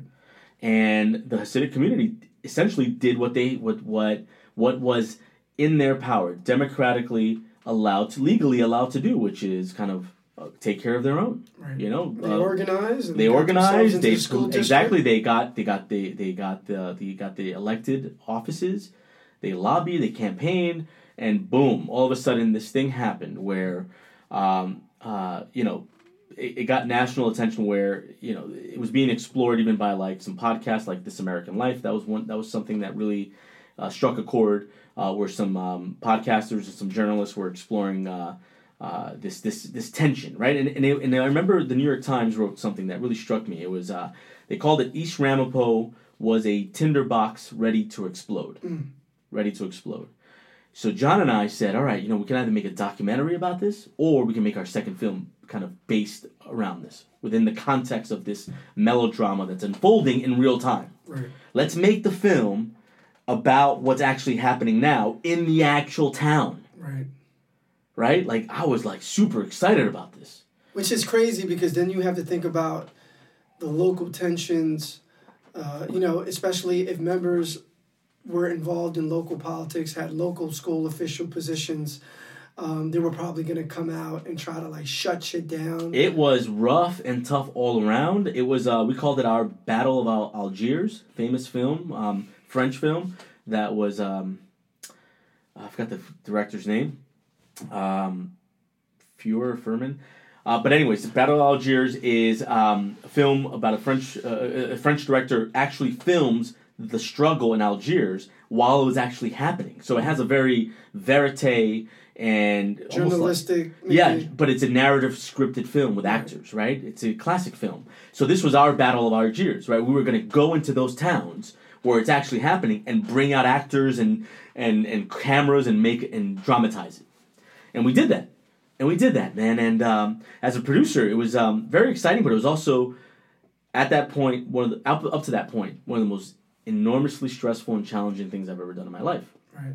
Because not only the content was so provocative and so tense, and word got around fast that we were making that film, but also, for some reason, I thought it would be easier to make a film in upstate New York rather than in New York City. Remember, we had made Camilla Sands 2 years prior. Jackson Heights, right? Yeah, and the reason why, for obvious, it's like logistically you're dealing with less people, less variables, there's less traffic, there's more space, right? There's like, plus like this is my hometown. I feel like I have a stronger network up there. Right. And then I realized that, making an independent film in a city like New York is a godsend. And I'll tell you why. One of the things that like this city has done, again, I hope they don't change that kind of effort in light of COVID, is they've been very film friendly in this city. From Giuliani to Bloomberg to de Blasio, Okay. the Film Commission Office, and shout out to Aaliyah Jones-Harvey, who's a friend of mine who works as the education director there. They've been very accommodating. And the way, it's very streamlined. It's like, if I need to get a permit, I need to go to one office, and I get one permit, and that applies to the entire NYPD, or the entire kind of, jurisdiction, right? Going up to Rockland, I had to deal with like 20 different towns, 20 different mayors, 20 different municipalities. Like, I had to deal with like the laws that apply to this little town as opposed to, it was crazy. We got no love from Spring Valley. They didn't want to let us shoot anything there. The mayor was like, hell no. Literally yelled at me on the phone the couple of days before shooting. Literally on the phone with the mayor of Spring Valley at the time, yelling at me. We got mad love from the town of Haverstraw. Why was he yelling at you? He knew that. We knew what we were making, and he was like an aggressive dude, And again, we circle back to him later on, and he ends up helping us. Okay. Yeah, later on. When we had to do our pickup shots, Right. At that point, I had a very candid conversation with him and said, the film's done. Like either you help us or you don't. You should help us, so we can speak highly of you. So I'm going to speak highly of him, They helped that town, Spring Valley, ended up helping us at the end and made the film that much better and that much more genuine because we got to finally film in that town. But for the first principal photography, which happened in the fall, which is beautiful, we shot in like peak fall season in Rockland County. It was all the surrounding towns that let us film, with the exception of East Ramapo. So we did a lot of shooting in Haverstraw, which is enormously poetic because it's the town next to the river. Right, so we start the movie with that drone shot, right? We shot an enormous amount of we shot almost all of our government buildings in New City, which is like the central county offices. They hooked us up. That's where the cops came in and I shut them down. Right. That was happening in front of the Rockland County Courthouse, with 300 extras. Mostly dressed as Hasidic Jews, So there were many phone calls that you had to make in order to be able to film in those buildings. I was essentially even having to train certain towns that had never had anything filmed there before. So I had to connect the dots with. So a lot of them didn't even have the experience to give you the green light. They didn't even know how to give us the green light, or they were charging me an enormous amount of money. So you know what? You just pretty much had to figure this shit out. Murphy's Law. Fuck. Yeah, man. Like Nyack, for example. Dude, everyone knows Nyack, right? Yeah, bro. You can't have a full-time job and do this. No, it's crazy. It's crazy. That's why I had to quit my job because it was. That's why when people say, "Oh, this guy's a filmmaker," the people assume that he comes from a wealthy family. No. Someone's paying his rent. No. I mean, for an independent filmmaker, we give you a whole life. Look, Kevin, and you've sacrificed a lot, and I say that because you could have chosen a traditional route, and you've done really well, but you took risks. And what you would have enjoyed in your 20s, you're now enjoying it in your 30s, in your late 30s, 40s. in your 40s, yeah. right? But you could have enjoyed that a lot sooner if you would have not taken that risk or those risks. Yeah, but I you know don't what? change it. This is what. This And I is know my, you wouldn't. I know you yeah. wouldn't. Yeah, bro, you got stories for days. Yeah. You should be in that fucking commercial, the most interesting man alive, with your fucking beard. Oh my God. With Dos Equis right here, man. No, Because Dos Equis. you have stories for a lifetime. It's because you lived it. And thank you for giving us an outlet to share these, because when the heck do I have an opportunity to speak like this? Never. I mean, you have been in the news talking about Hudson Tribes, bro. Relax. I have. This guy right here trying to be all humble, bro. You've been on local news, national news. I was don't know. invited by Verizon Files to sit down with a journalist and talk about it, and then they took it down. Let's be real. Yeah, and I had You're to talking speak about. it. You're talking about. Yeah. Latino. You had Latino characters, right? You have black characters. Yeah. It's almost like a modern version of Crash, right? If you will. But there's there's so many different aspects to Yeah. it. You provide so much different context through these different characters.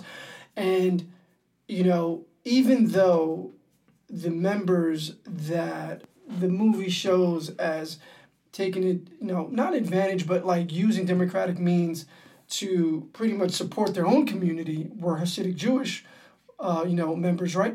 But the protagonist himself, the one that kind of saves the day, if you will, is a member of the Hasidic Jewish faith. Yeah. What was very important to us is, we weren't necessarily trying to tell other people's stories, but we wanted to provide a snapshot into the different communities that were essentially clashing, all in efforts to just protect their own. Everyone. Right. Which is human nature. I mean, that's what's happening now during the pandemic. It's like you have to do whatever you can to protect your own, and obviously do it through legal and democratic means, but even there, human nature kind of guides us in a way where we falter. Right. We make decisions that are at the expense of others. And, one of our lead actors said it best. We were on set, and we were shooting this very, very provocative scene, which is one of the scenes that we get criticized for. Well, I'm sure we do. Which one is that one? The one in the basement? The torture scene, yeah. Yeah. And again, Hudson Tribes on Amazon Prime. Please watch it. It's a film that was done with the utmost sincerity and love for my community and for all people, right? I was a producer on that film. You were an associate producer. My gosh, Shout out to that. If it weren't for Charlie's support, man, we wouldn't have been able to get it done. Honestly, Stop it. No, seriously, dude. Okay. Yeah, So I much. appreciate that, but yeah. So much, right? So again, I'm gonna bring it back to when HBO bought Camilo Sands, right? Because it has to do with Hudson Tribes, with what you're doing as a producer. But we were on set and we had some folks from Tribeca Film Festival come in. We invited them onto set to just see what we were doing. Part of the politics, right, of making films independently. You kind of try to court, some influencers. And I remember the lead actor, who is kind of enduring this very hostile and violent scene towards him. We cut the scene, and we introduced the actor, and he said something really profound to the Tribeca folks. He said, what the Lopez brothers, what John's doing so great is that he demonizes everybody. Mm. Everyone is at fault here. Right. All the characters, even the ones that you think are good, everyone's bad, and it's such an honest look into human nature, and yeah, it's the tough film to swallow. It's a tough film to sell. It's on Amazon right now. Like I said, we were very fortunate that The Orchard picked it up, which is a pretty amazing, reputable distribution company. They're now 1091 Media, but they were The Orchard before. But back to Camilo Sands, it was us on set filming one of the scenes during this 3-week ordeal in that beautiful fall in Rockland County. Excuse me. That I get a text message from Charlie. I'm on set. I remember the day. Right. We're in the Knights of Columbus in Haverstraw filming the scenes with the mayor. By the way, Godfrey, the incredible comedian, plays the corrupt mayor of Ramapo. Shout out to Godfrey. Godfrey's amazing. He's got an amazing podcast too. Again, brilliant actor. It was our first time working with SAG actors, with like professional actors, and it enhanced our journey as artists. And I'm on set, and I'm getting everyone ready. It's morning. As a producer, I'm making sure that the food is there, that the actors are there on time, paperwork is getting done. And I get a text message from Charlie, and he had met a mutual friend, colleague, right, Leslie Cohen from HBO Latino. She was at the time head of HBO Latino acquisitions. She's now the VP of acquisitions at HBO. And I connected with her about Hudson Tribes. Right. And she responded that same morning. I was on set. She said, I'm not interested in Hudson Tribes pretty much. Sounds interesting, but I'm not interested. We're only interested in picking up Latin-themed films. And I was like, oh. Right? So check this out. I said, oh, check out the trailer for Camilo Sands. Camilo Sands. Right? Which we thought was dead in the water. Right. We don't know what to do with it. Here's Camilo Sands. She writes back, oh, thank you. Boom. Camilo Sands gets done. Fast forward 10 months. 10 months. I'm having a meeting with John in Astoria. And Leslie Cohen calls my phone. And I pick up the phone. And she said, what's going on with Camilo Sands? We're interested. Right? And that's where, that's the beginning of that relationship with HBO. That's what's up. Yeah. And then at that point, we were finishing Hudson Tribes, right? So the momentum was going, right? So then we had HBO Latino. It was great because like we would be finishing Hudson Tribes. I would come home and turn on the TV, and my movie was on TV. Yeah. It did 2-3 years on rotation. I remember there was a storm a couple of years ago, a snowstorm in the middle of the winter, and they shut down the whole city, and my movie was on at 8:00 at night. Nice. Yeah, and I got an email from the distribution company and said the viewers, the eyes on it were enormous. Really? Yeah. So that's exciting. We made Camilo Sands, we got it out, and then several years later, we finished Camilo Sands. Again, we didn't get the love that we wanted to. We got more love for Camilo Sands. I mean, we think it's because obviously the content of Camilo Sands is a little harsher, a little tougher, a little raw. Yeah. And we're dealing with hate crimes, and we're dealing with anti-Semitism, and we're dealing with racism, and we're dealing with. We're talking about Hudson Tribes now. Hudson Tribes. You're dealing with anti-Semitism. Yeah. We're dealing with white nationalists. White nationalists, right? I mean, the film is rough. I think. But beautiful. It's beautiful. No, listen. I really, not because I'm one of the producers, but I'll live and die behind Hudson Tribes. I really enjoyed the film. Everyone that watched Hudson Tribes, enjoyed. I mean, that I told to watch and they watched it, really enjoyed the film. Everyone at the screening enjoyed the film, and I thought that they were really genuine about it. It was shot really well. Yeah. You had really good actors and actresses on it. I feel that you provided nuance in such a complex and tension-filled topic, but you did it in a way that provided space for all groups involved, for all communities involved, and you did it in a beautiful way. So hopefully, I'm not sure how you feel that it was received, but hopefully we get there as a nation where we will be able to like sit down and enjoy this nuance without feeling so triggered. Yeah, no, you're right, and I think it'll have its moment. It'll have its day. It's going to be one of those films that. You think it's going to be soon, or? I think it will take some time. Okay. I think it will take some time. I think the types of films that John and I have made, that John has written, directed, are so intense and real and visceral. I love it. Yes. And visceral. Yes. I mean, think about it. The first film was about a guy getting deported and fighting that, physically fighting it. Yeah. The second film was about, anti-Semitism and a hate crime. Right. That happens in a small town. Right, and then the third film is what? The third film is what? Paradise City. Like, honestly, Kevin is wearing a black T-shirt right now, but you would think he's wearing like some army suit, a militant. With a fucking cigar in his mouth, but he's not. He's a regular guy. I am. But his thoughts is. Yeah. No, again, I gotta say, these are John's, thoughts and film ideas. Right. Shout out to John again. Yeah, my brother's brilliant. He's out of his mind. And he's more he's on a mission, right? And me, my thought has always been like,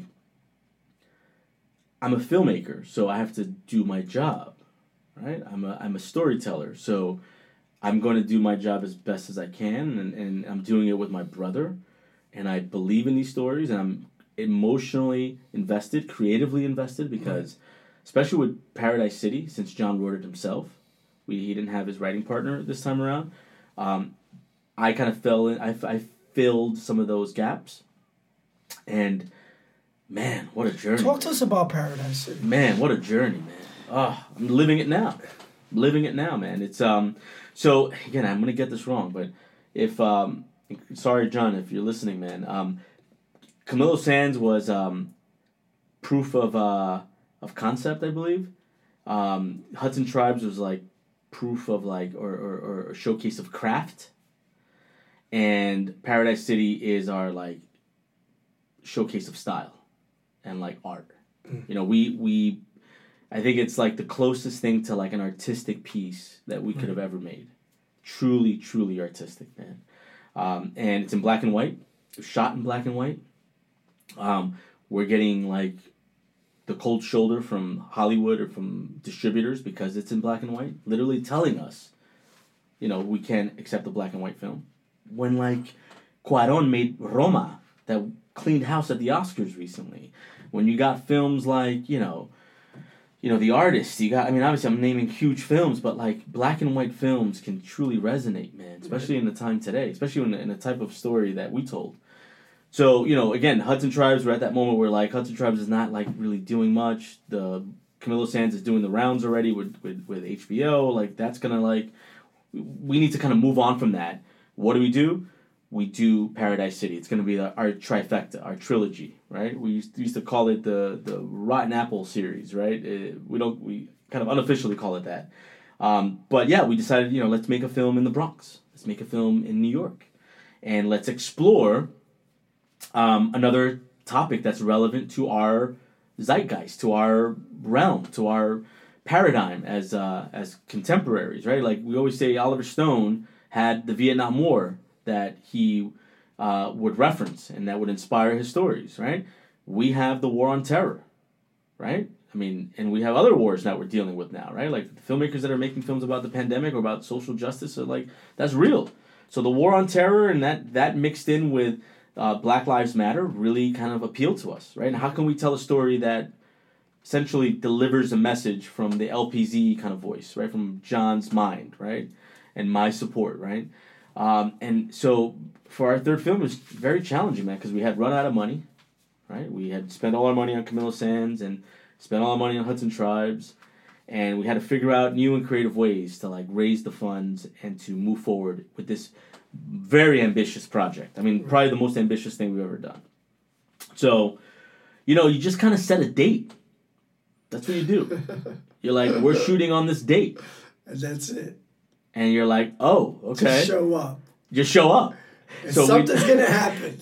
So, yeah, like, yo, we're shooting on that date no matter what. Right. And this is like, so we shot the first date of shooting was April 19th, if I'm correct, 2018. April 19th was the first day of shooting. We shot for 3 weeks. But we were thinking of April 19th back in like November of 2018. We said, all right, so now we gotta focus on that. So we spent a couple of months, John and I, refining the script, hiring actors, raising money. It was crazy. And then April 19th, it's one of those dates, shows up, and we had to show up. And we went to our first location in Astoria at a mosque. At a real mosque, yo. They gave us the okay to film there, dude. Did you show up that day or no? No, I didn't show up. I don't know how I got that location. I had to really, really, really sit down and like. Shout out to Sticky Fingers. Sticky Fingers is in the film. Legendary hip hop artist, man. Brilliant human being.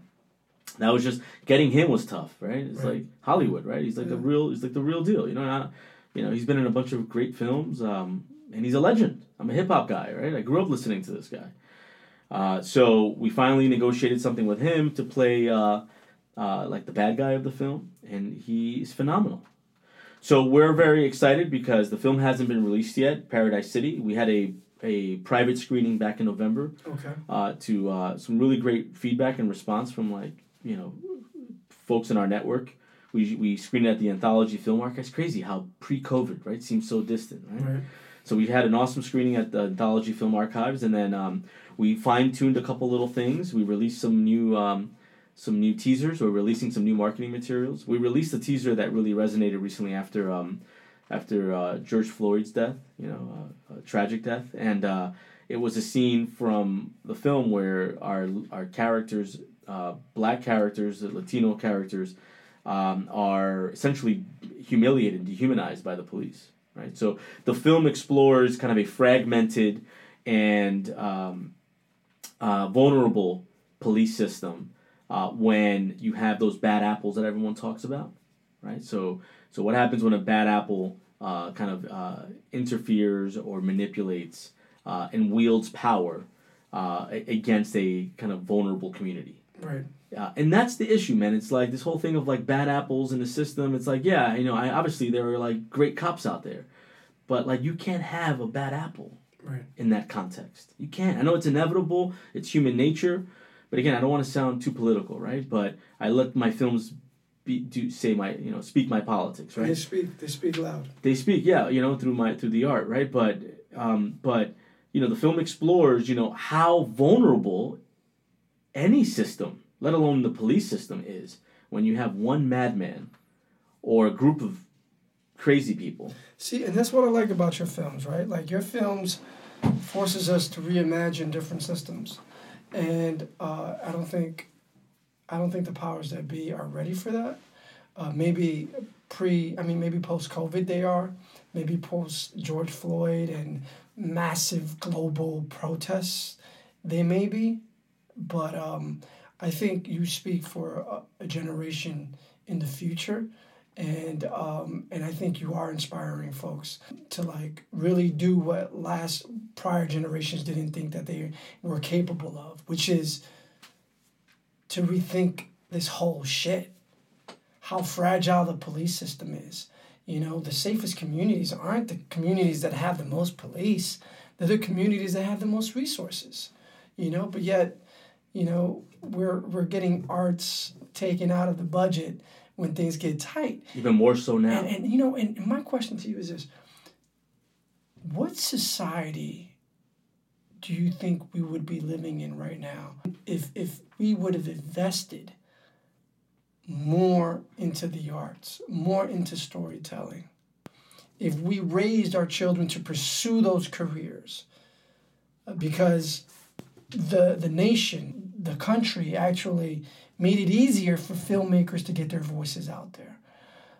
Like, how do you think that would change what we have going on right now? Yeah, it's a great question, man. I mean, I'm an advocate for the arts, and I think that, and I know that I've seen the data, and I've seen firsthand the benefits of what the arts can do to a struggling school. I saw it in Soundview Academy, and shout out to William Frackleton. He's still the principal there. Amazing guy. When he brought me on to teach film there, I didn't even know this. I signed on the dotted line, and I said, yeah, I'll teach film in this school in the middle of nowhere, near the water, right? Hard to get to, Soundview, right? And then, as I'm going to the school, it comes out in the Post that Soundview Academy is in the top 5 most persistently dangerous schools in the entire city of New York. Middle school. Persistently dangerous school. Top 5. I didn't know that. He didn't tell me that when I took the job. I could have told you that, bro. Dude. He brought in film. He brought in visual art was already there, but there was only one visual arts teacher. He brought in film. He brought in dance. He brought in theater, and he brought in music, and he transformed that place in 1 year. What the arts can do for an entire community, let alone its kids, its children, is enormous in terms of cultural enrichment, intellectual growth. Like we've talked about high order thinking. We're talking about collaboration, community engagement. I mean, it enormously changes the fabric and the culture of a school, and it seeps into the surrounding towns. I mean, it really seeps into homes. When kids are finding an outlet and a way to creatively express themselves, you know, I always think of this one kid that you and I both know, Vaughn Thorpe, right? He's a kid that literally is a filmmaker now, successful filmmaker, making a living, right, in the city, traveling around the country. Shout out to Vaughn. I just had a call with him yesterday, who literally said to me that filmmaking saved his life. Of course. He put down a gun and he picked up a camera. He literally tells me that.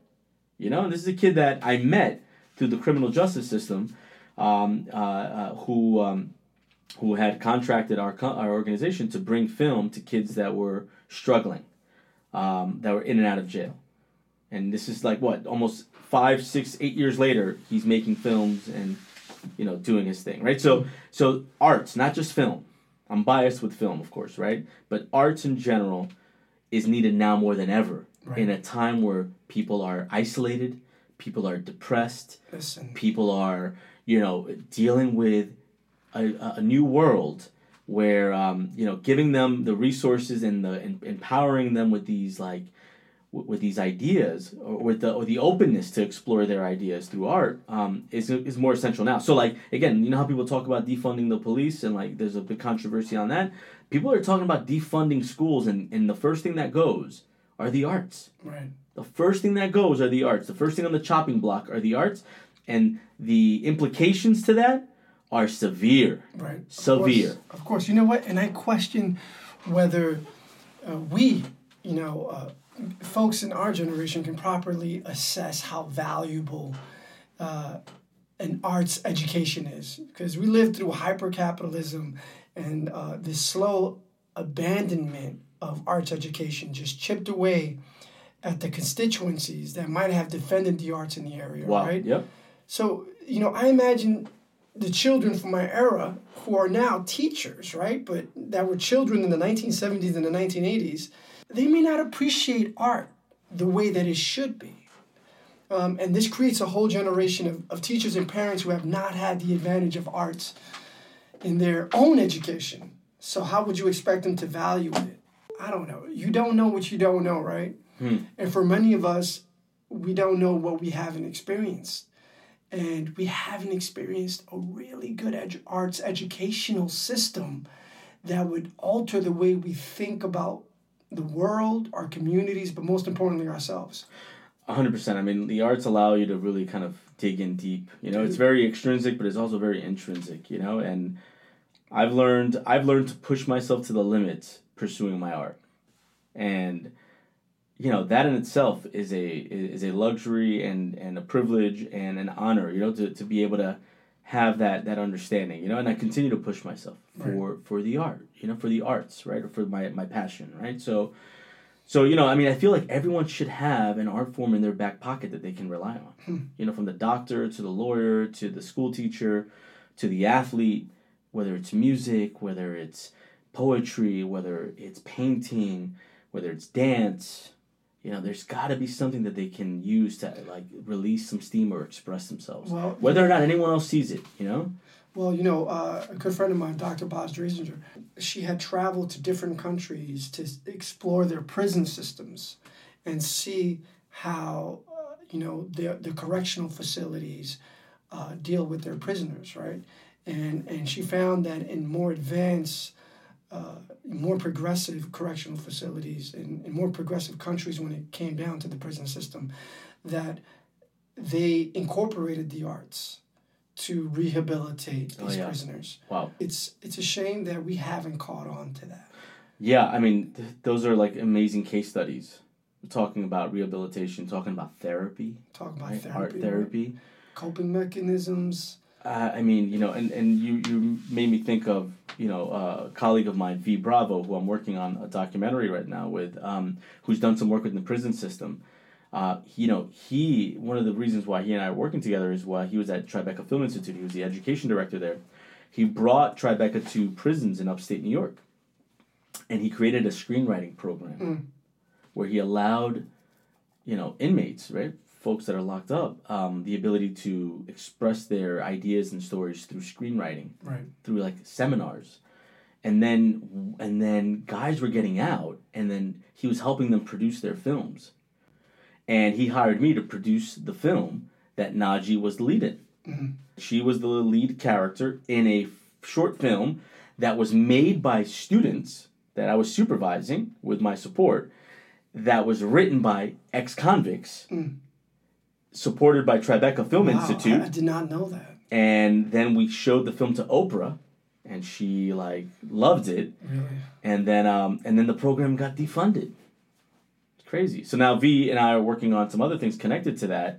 We're working on a documentary called The Franchise about one of the screenwriter that wrote that short film. We're doing a documentary about his experience, and you'll find this interesting. And essentially the kind of prison industrial complex that lives in New York, where we're connecting a couple of prisons upstate New York with a couple of a few blocks in the Bronx. So there's a couple of blocks in the Bronx that are essentially, that we found through some data, that are feeding human beings to these prisons upstate. Wow. It's crazy. It's almost like the invasion of the body snatchers, right? So it's called The Franchise. We're in talks with some funding for that. And the other film that we're working on right now is the Chile documentary, the Chile Revolution.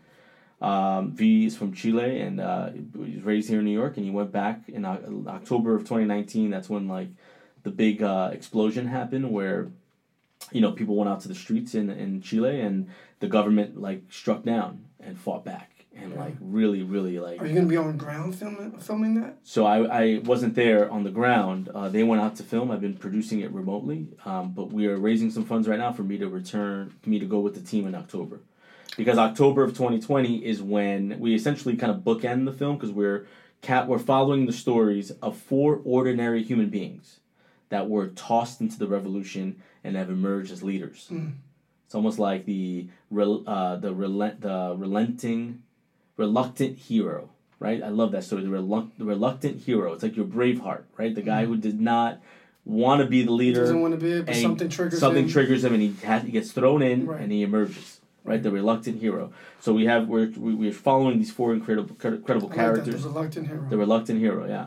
And so we're going back in October. We're raising some money, right? So maybe I can share some information on anybody that's interested in learning about the project. You can email me at kevin@lpzmedia.com. Or go to lpzmedia.com and see my information from there. Right. And if you're interested in learning more about the the Chile documentary directed by V Bravo, it's called Primera, which means the front line, the frontliners that are fighting against the oppressive police. Right. Obviously, a very, very relevant story globally.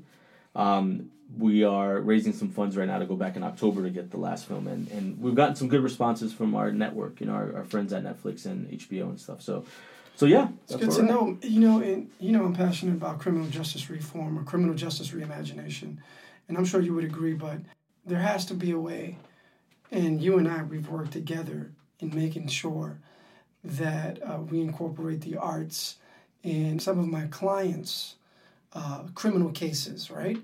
And we've actually gotten their cases dismissed because we were able to negotiate with the prosecutor that this person is into the arts and this is his way of walking away from a life of crime, right? And in this art, he is finding reflection, and so presenting documentaries to the prosecutor so that they can show at their events, Yeah, I mean, and these projects live. Right. They can go online. They can go on social media. They can be used as messages to promote a certain cause, right? And again, obviously, to promote the wonderful work that these professionals in law are engaged in, right?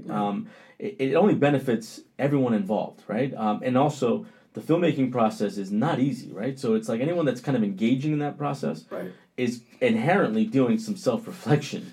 Right. We know someone, and I won't mention any names, but he was able to get his case dismissed because he did a beautiful short documentary about reflection, accountability, and not wanting to end up like his brother, who I didn't know, who was doing serious time in prison. And the prosecutor really empathized with that. And she really respected that level of introspection from my client, who had felony burglary charges, and was able to say, you know what, you may have a future in the arts.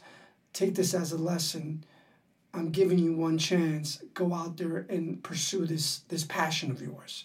And it saved his life. It saved his life. So again, what do you think about the arts becoming a tool for criminal justice, especially post, massive protests? Do you think even in the state that we find ourselves in, which is, New York is fairly progressive in spite of the fact that, our police department just publicly supported Donald Trump, right? But in this state, do you see the arts police, becoming a the police union did, right? Yeah, the police union supported Donald Trump, which shows a huge disconnect between the police and actually the people in New York, which is largely Democratic, right? Mm-hmm. But that's another topic. Do you see the arts becoming something that the district attorneys in this state, and hopefully nationwide, would start personalizing? A client is always a good thing when negotiating with the prosecutor or the judge to grant you the minimum. When you're dealing with the judge has the authority to give you the minimum on the top charge. Sometimes you don't want the top charge for your client. However, the top charge may have a minimum, which is non-jail disposition. And sometimes that's what your client wants. So you're not only trying to personalize your client to the prosecutor, but you're also doing that for the judge. So, I think that this art form that personalizes a client can be extremely effective in getting favorable dispositions for my clients, for all criminal defendant clients. Mm-hmm. Because it shows a holistic perspective of who this person is and the struggles that they encounter on a daily basis. Mm-hmm. And especially when you're fighting against just a case log that just overburdens the court system, mm-hmm. prosecutors and judges. You need to find a way to be creative. Mm-hmm. So, do you think that's going to become a trend in this country? I don't think so, man. Okay, well, it's unfortunate, man. I mean, I'm making a life of advocating for it. Again, I'm biased with film, but number one, who doesn't like a film? Who doesn't like films? Like your judge, your prosecutor, your corrections officer, your district attorney. Everyone likes films. I mean, I think most people learn. Yeah. Most people learn through the art of storytelling. Yeah. No matter what, the filmmaking medium is an impressive medium. Just like any, if you can show me, obviously if I see someone play like an instrument, I'm impressed by it right away. The arts are designed to impress and to raise eyebrows, right? So if you're stuck in a jam, you can use an art form, or you can develop an art form to help kind of personalize your story. I would argue most people don't learn through books. Most people learn through storytelling, through film. Why not allow this to be a way where people can learn from one another? Without a doubt. I mean, we had film programs that connected with kids in the criminal justice system. I mean, we've worked with that demographic, with that population, and they respond very well to it, right? Because there's you're talking about young people that have been indoctrinated to believe, or forced by their circumstances to align or to depend on this crew mentality. Right. I mean, what are we doing on set with my crew? Right. I mean, I literally contextualize it to these kids that are accustomed to kind of living in a tribal kind of setting. Right. And I say, so am I. That's what independent filmmaking is. Right. You're in a tribe. You're in a caravan of visionaries, of artists, right, of nonconformists. Isn't that what these crews are in the city? Right, these kids that are trying to survive, right, and get it in and trying to move up in the world, right, and get in trouble. So it's that whole concept. Put down the gun and grab the camera. You still shooting, right? I mean, I hate it to sound so cheesy and cliche, like Jay-Z said, I'm shooting at you actors like movie directors, mm-hmm. You can interpret that in so many different ways. Right. And I think that, like that kid Vaughn that I mentioned, and some other students some other young people that I've worked with, have truly embraced that notion. So let's say I understand that not all kids can become filmmakers, But the beauty of filmmaking is that you can find your role or your niche or your pocket or your area within the crew experience. Right. You can be a hair and makeup person. You can be a cinematographer. You can be a sound person. You can be an actor. You can be a gaffer. You can be a grip. And that's what we're trying to teach kids right now is that, all right, this whole notion of like, hey, embrace the arts is great, but it might be a little archaic for people, right? Let's explore the arts in a contemporary way. And what is the most contemporary art form? The one that makes the most money, the one that everyone kind of gravitates to, right? Music's certainly there, but movies, films, visual, the audio-visual experience. That's what our culture, even more so now than ever in light of the pandemic, right? Where we have to consume media and films and shows and Tiger King and, and all these shows that these networks are throwing at us. Now more than ever, it's a moment to say, you know what, there's a market for it, there's a need for it, a ravenous need for it. Let's explore this medium, right? And you can find your niche, you can find your specific passion within this space. Right. Does Hollywood have to let this voice in, or do you just break down the door? Yeah, man. Hollywood is a castle that doesn't let anybody in, and we're trying to break through, man. We call it the castle, right? So it's like through our programs, through the Cinetech and through like film arts education and the partnerships we have with HBO. Shout out to Jessica Vargas from HBO, probably the most important person in my life as an educator. And even as a filmmaker, she's been such an advocate for film arts education. She's the marketing director at HBO Latino. And folks like her, there's some folks in Netflix as well that are supporting the idea of bringing in kids inside the castle walls, right? So it's almost like the Trojan horse. Right. We walk in with the Trojan horse, we open the doors, and the kids roam in there.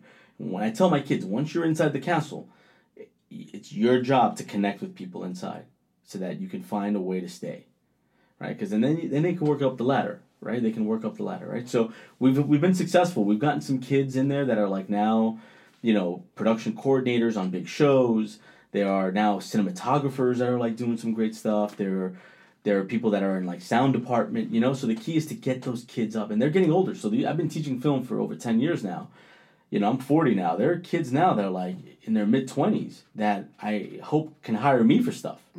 Right? So there's a huge wave right now of kids of color that are like forcing themselves into the industry with the support of people like us and people here in New York that and partners with the industry that are also people of color that are like opening up the back door for us. So there are windows in this castle and there are back doors, right? Not just the front gate. There are other ways to get in. And not only windows, I just hope that through film, it becomes a mirror to society, especially in this country, of voices that have not been given the space to actually provide perspective, multi-layered, context in this country as far as groups, ethnicities, cultures, because there's many people that live through this American experience, and we're not all the same.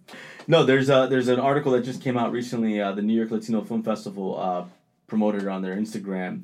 It's in Variety, written by a guy named Carlos Aguilar. I literally just read it like a couple days ago, and it talks about the misrepresentation of Latinx filmmakers and actors, right? So it's behind the scenes and in front of the scenes, and it's the fact that people are so confused with our story.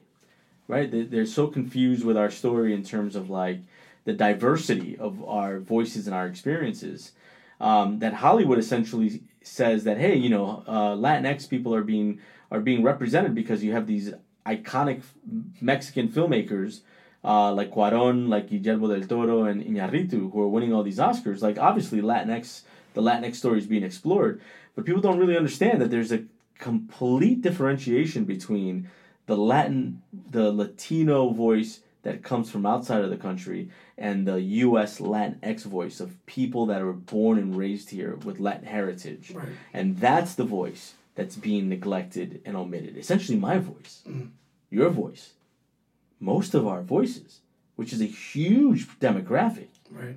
Like Think about the Colombian, Puerto Rican, Dominican, Mexican, Cuban, Guatemalan, Honduran that are all born here. Our voice right now is not being heard. Right.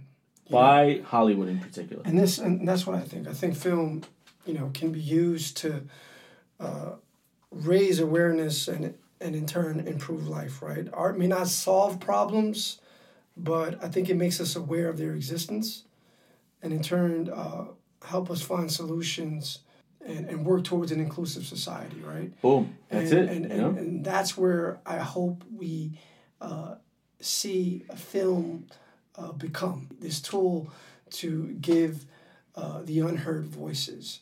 But I know it's getting late. You got a wife and you got kids that you got to go to. I do, yeah.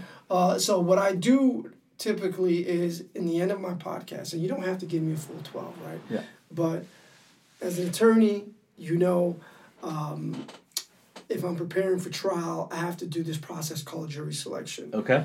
Where I attempt to select jury members, right, that I feel would be fair and reasonable. Sure, yeah. So that at the end of trial, it is those 12 jurors that I try to obtain favor from for the sake of my client. But if we were to substitute those 12 jurors for 12 spiritual advisors. Holy cow. Who would they be for you? And I just want to know one simple reason as to why. And it could be anyone. It could be someone famous. It could be someone local, someone very close to you. Yeah. But just really quick, and if you can't come up with 12, we'll forgive you. So 12 people that I would need in my orbit. I'd say, like my dad, right? One, right? Are you counting for me or no? I am. My dad. I'll say my mother, right? Okay. Why your dad? Why my dad? Because, he's like a street poet, philosopher, He is. And he's very charismatic and he's just fantastic. Call him a warrior poet. Yeah, warrior poet. My mother, because she is, she's epic, She's like the most resilient person I've ever met.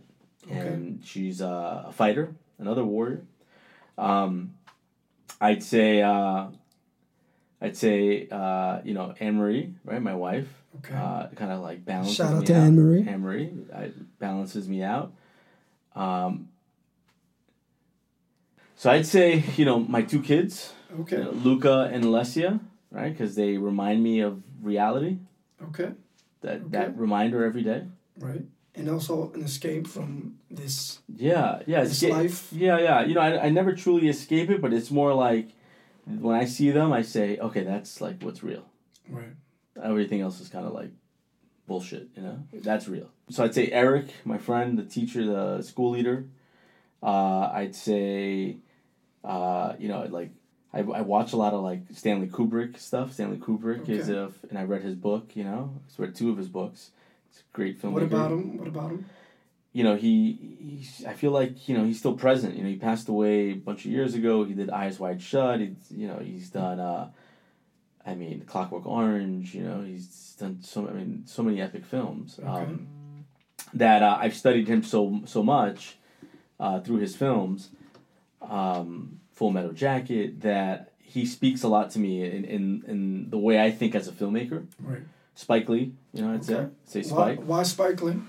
Because he said "F you to the world," and he says, "This is my story." Gotcha. My story, and like I'm irreverent and I'm shameless. If there's anyone that I see in your stories and your films, it's Spike Lee.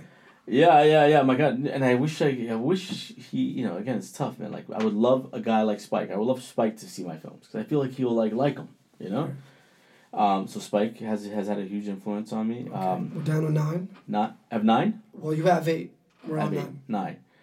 I'd say Peter Avery, the director of theater, has had a huge influence on me, and he still continues to do it because I see what he's done in terms of connecting city kids with Broadway. Okay. He's a rock star in terms of that. I'm going to say 2 more guys that have had a huge impact on me, different stages in my life. I'm going to say you're one of them, and I'm going to say Nas. My fraternity brother Nas, Nassar, yeah. Not the rapper. No, not the. Although the rappers had some influence, but we have another guy named Nas, Nassar, who is a fraternity brother of mine, who's had an enormous impact on like my thinking.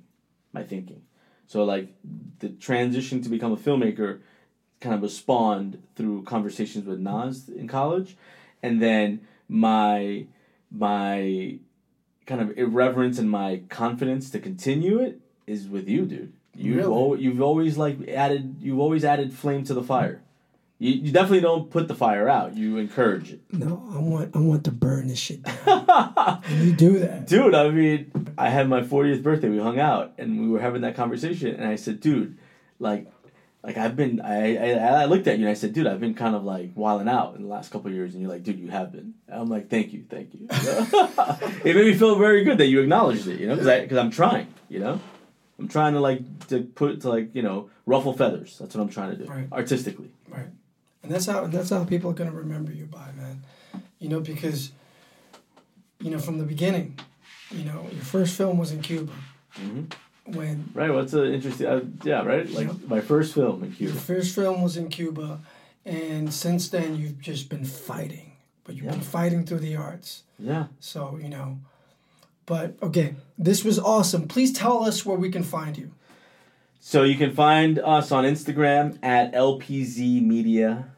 You can find us. We also have a website, www.lpzmedia.com. Those are the two best places to find us. We're on YouTube, Vimeo. Some cool announcements pretty soon for Paradise City. Like I said, you can find Inquisition of Camilo Sands on Amazon. You can also find The Hudson Tribes on Amazon. Take a look at them, compare them. You'll see the growth there, the progression, and then hopefully you'll see Paradise City soon. We have a special announcement in the next couple of weeks, but I'm happy to announce it now, man. All right, I'm gonna do it. Happen. This is it. So we're having the world premiere of Paradise City at the amazing Urban World Film Festival, taking place in September 22nd or 23rd, I believe. It's going to be a virtual film festival that's in partnership with Vimeo. But the whole world will be able to see Paradise City for the first time at a prestigious, Black-led film festival that is sponsored by BET, HBO, Time Warner. It's a fantastic organization, and we're thrilled and honored to be sharing our film with the world, with Urban World. My brother. Again, thank you. I appreciate you. I love you, man. I appreciate the work that you do. Love you too, brother. Thank you, man. This wasn't that bad. It wasn't. You're probably very hungry, and you're definitely sweating right now. I'm sweating? But I was on the hot seat. Till next time, man. Thank We'd love you, to guys. have you soon. Love you, man. Bye-bye. Bye, guys.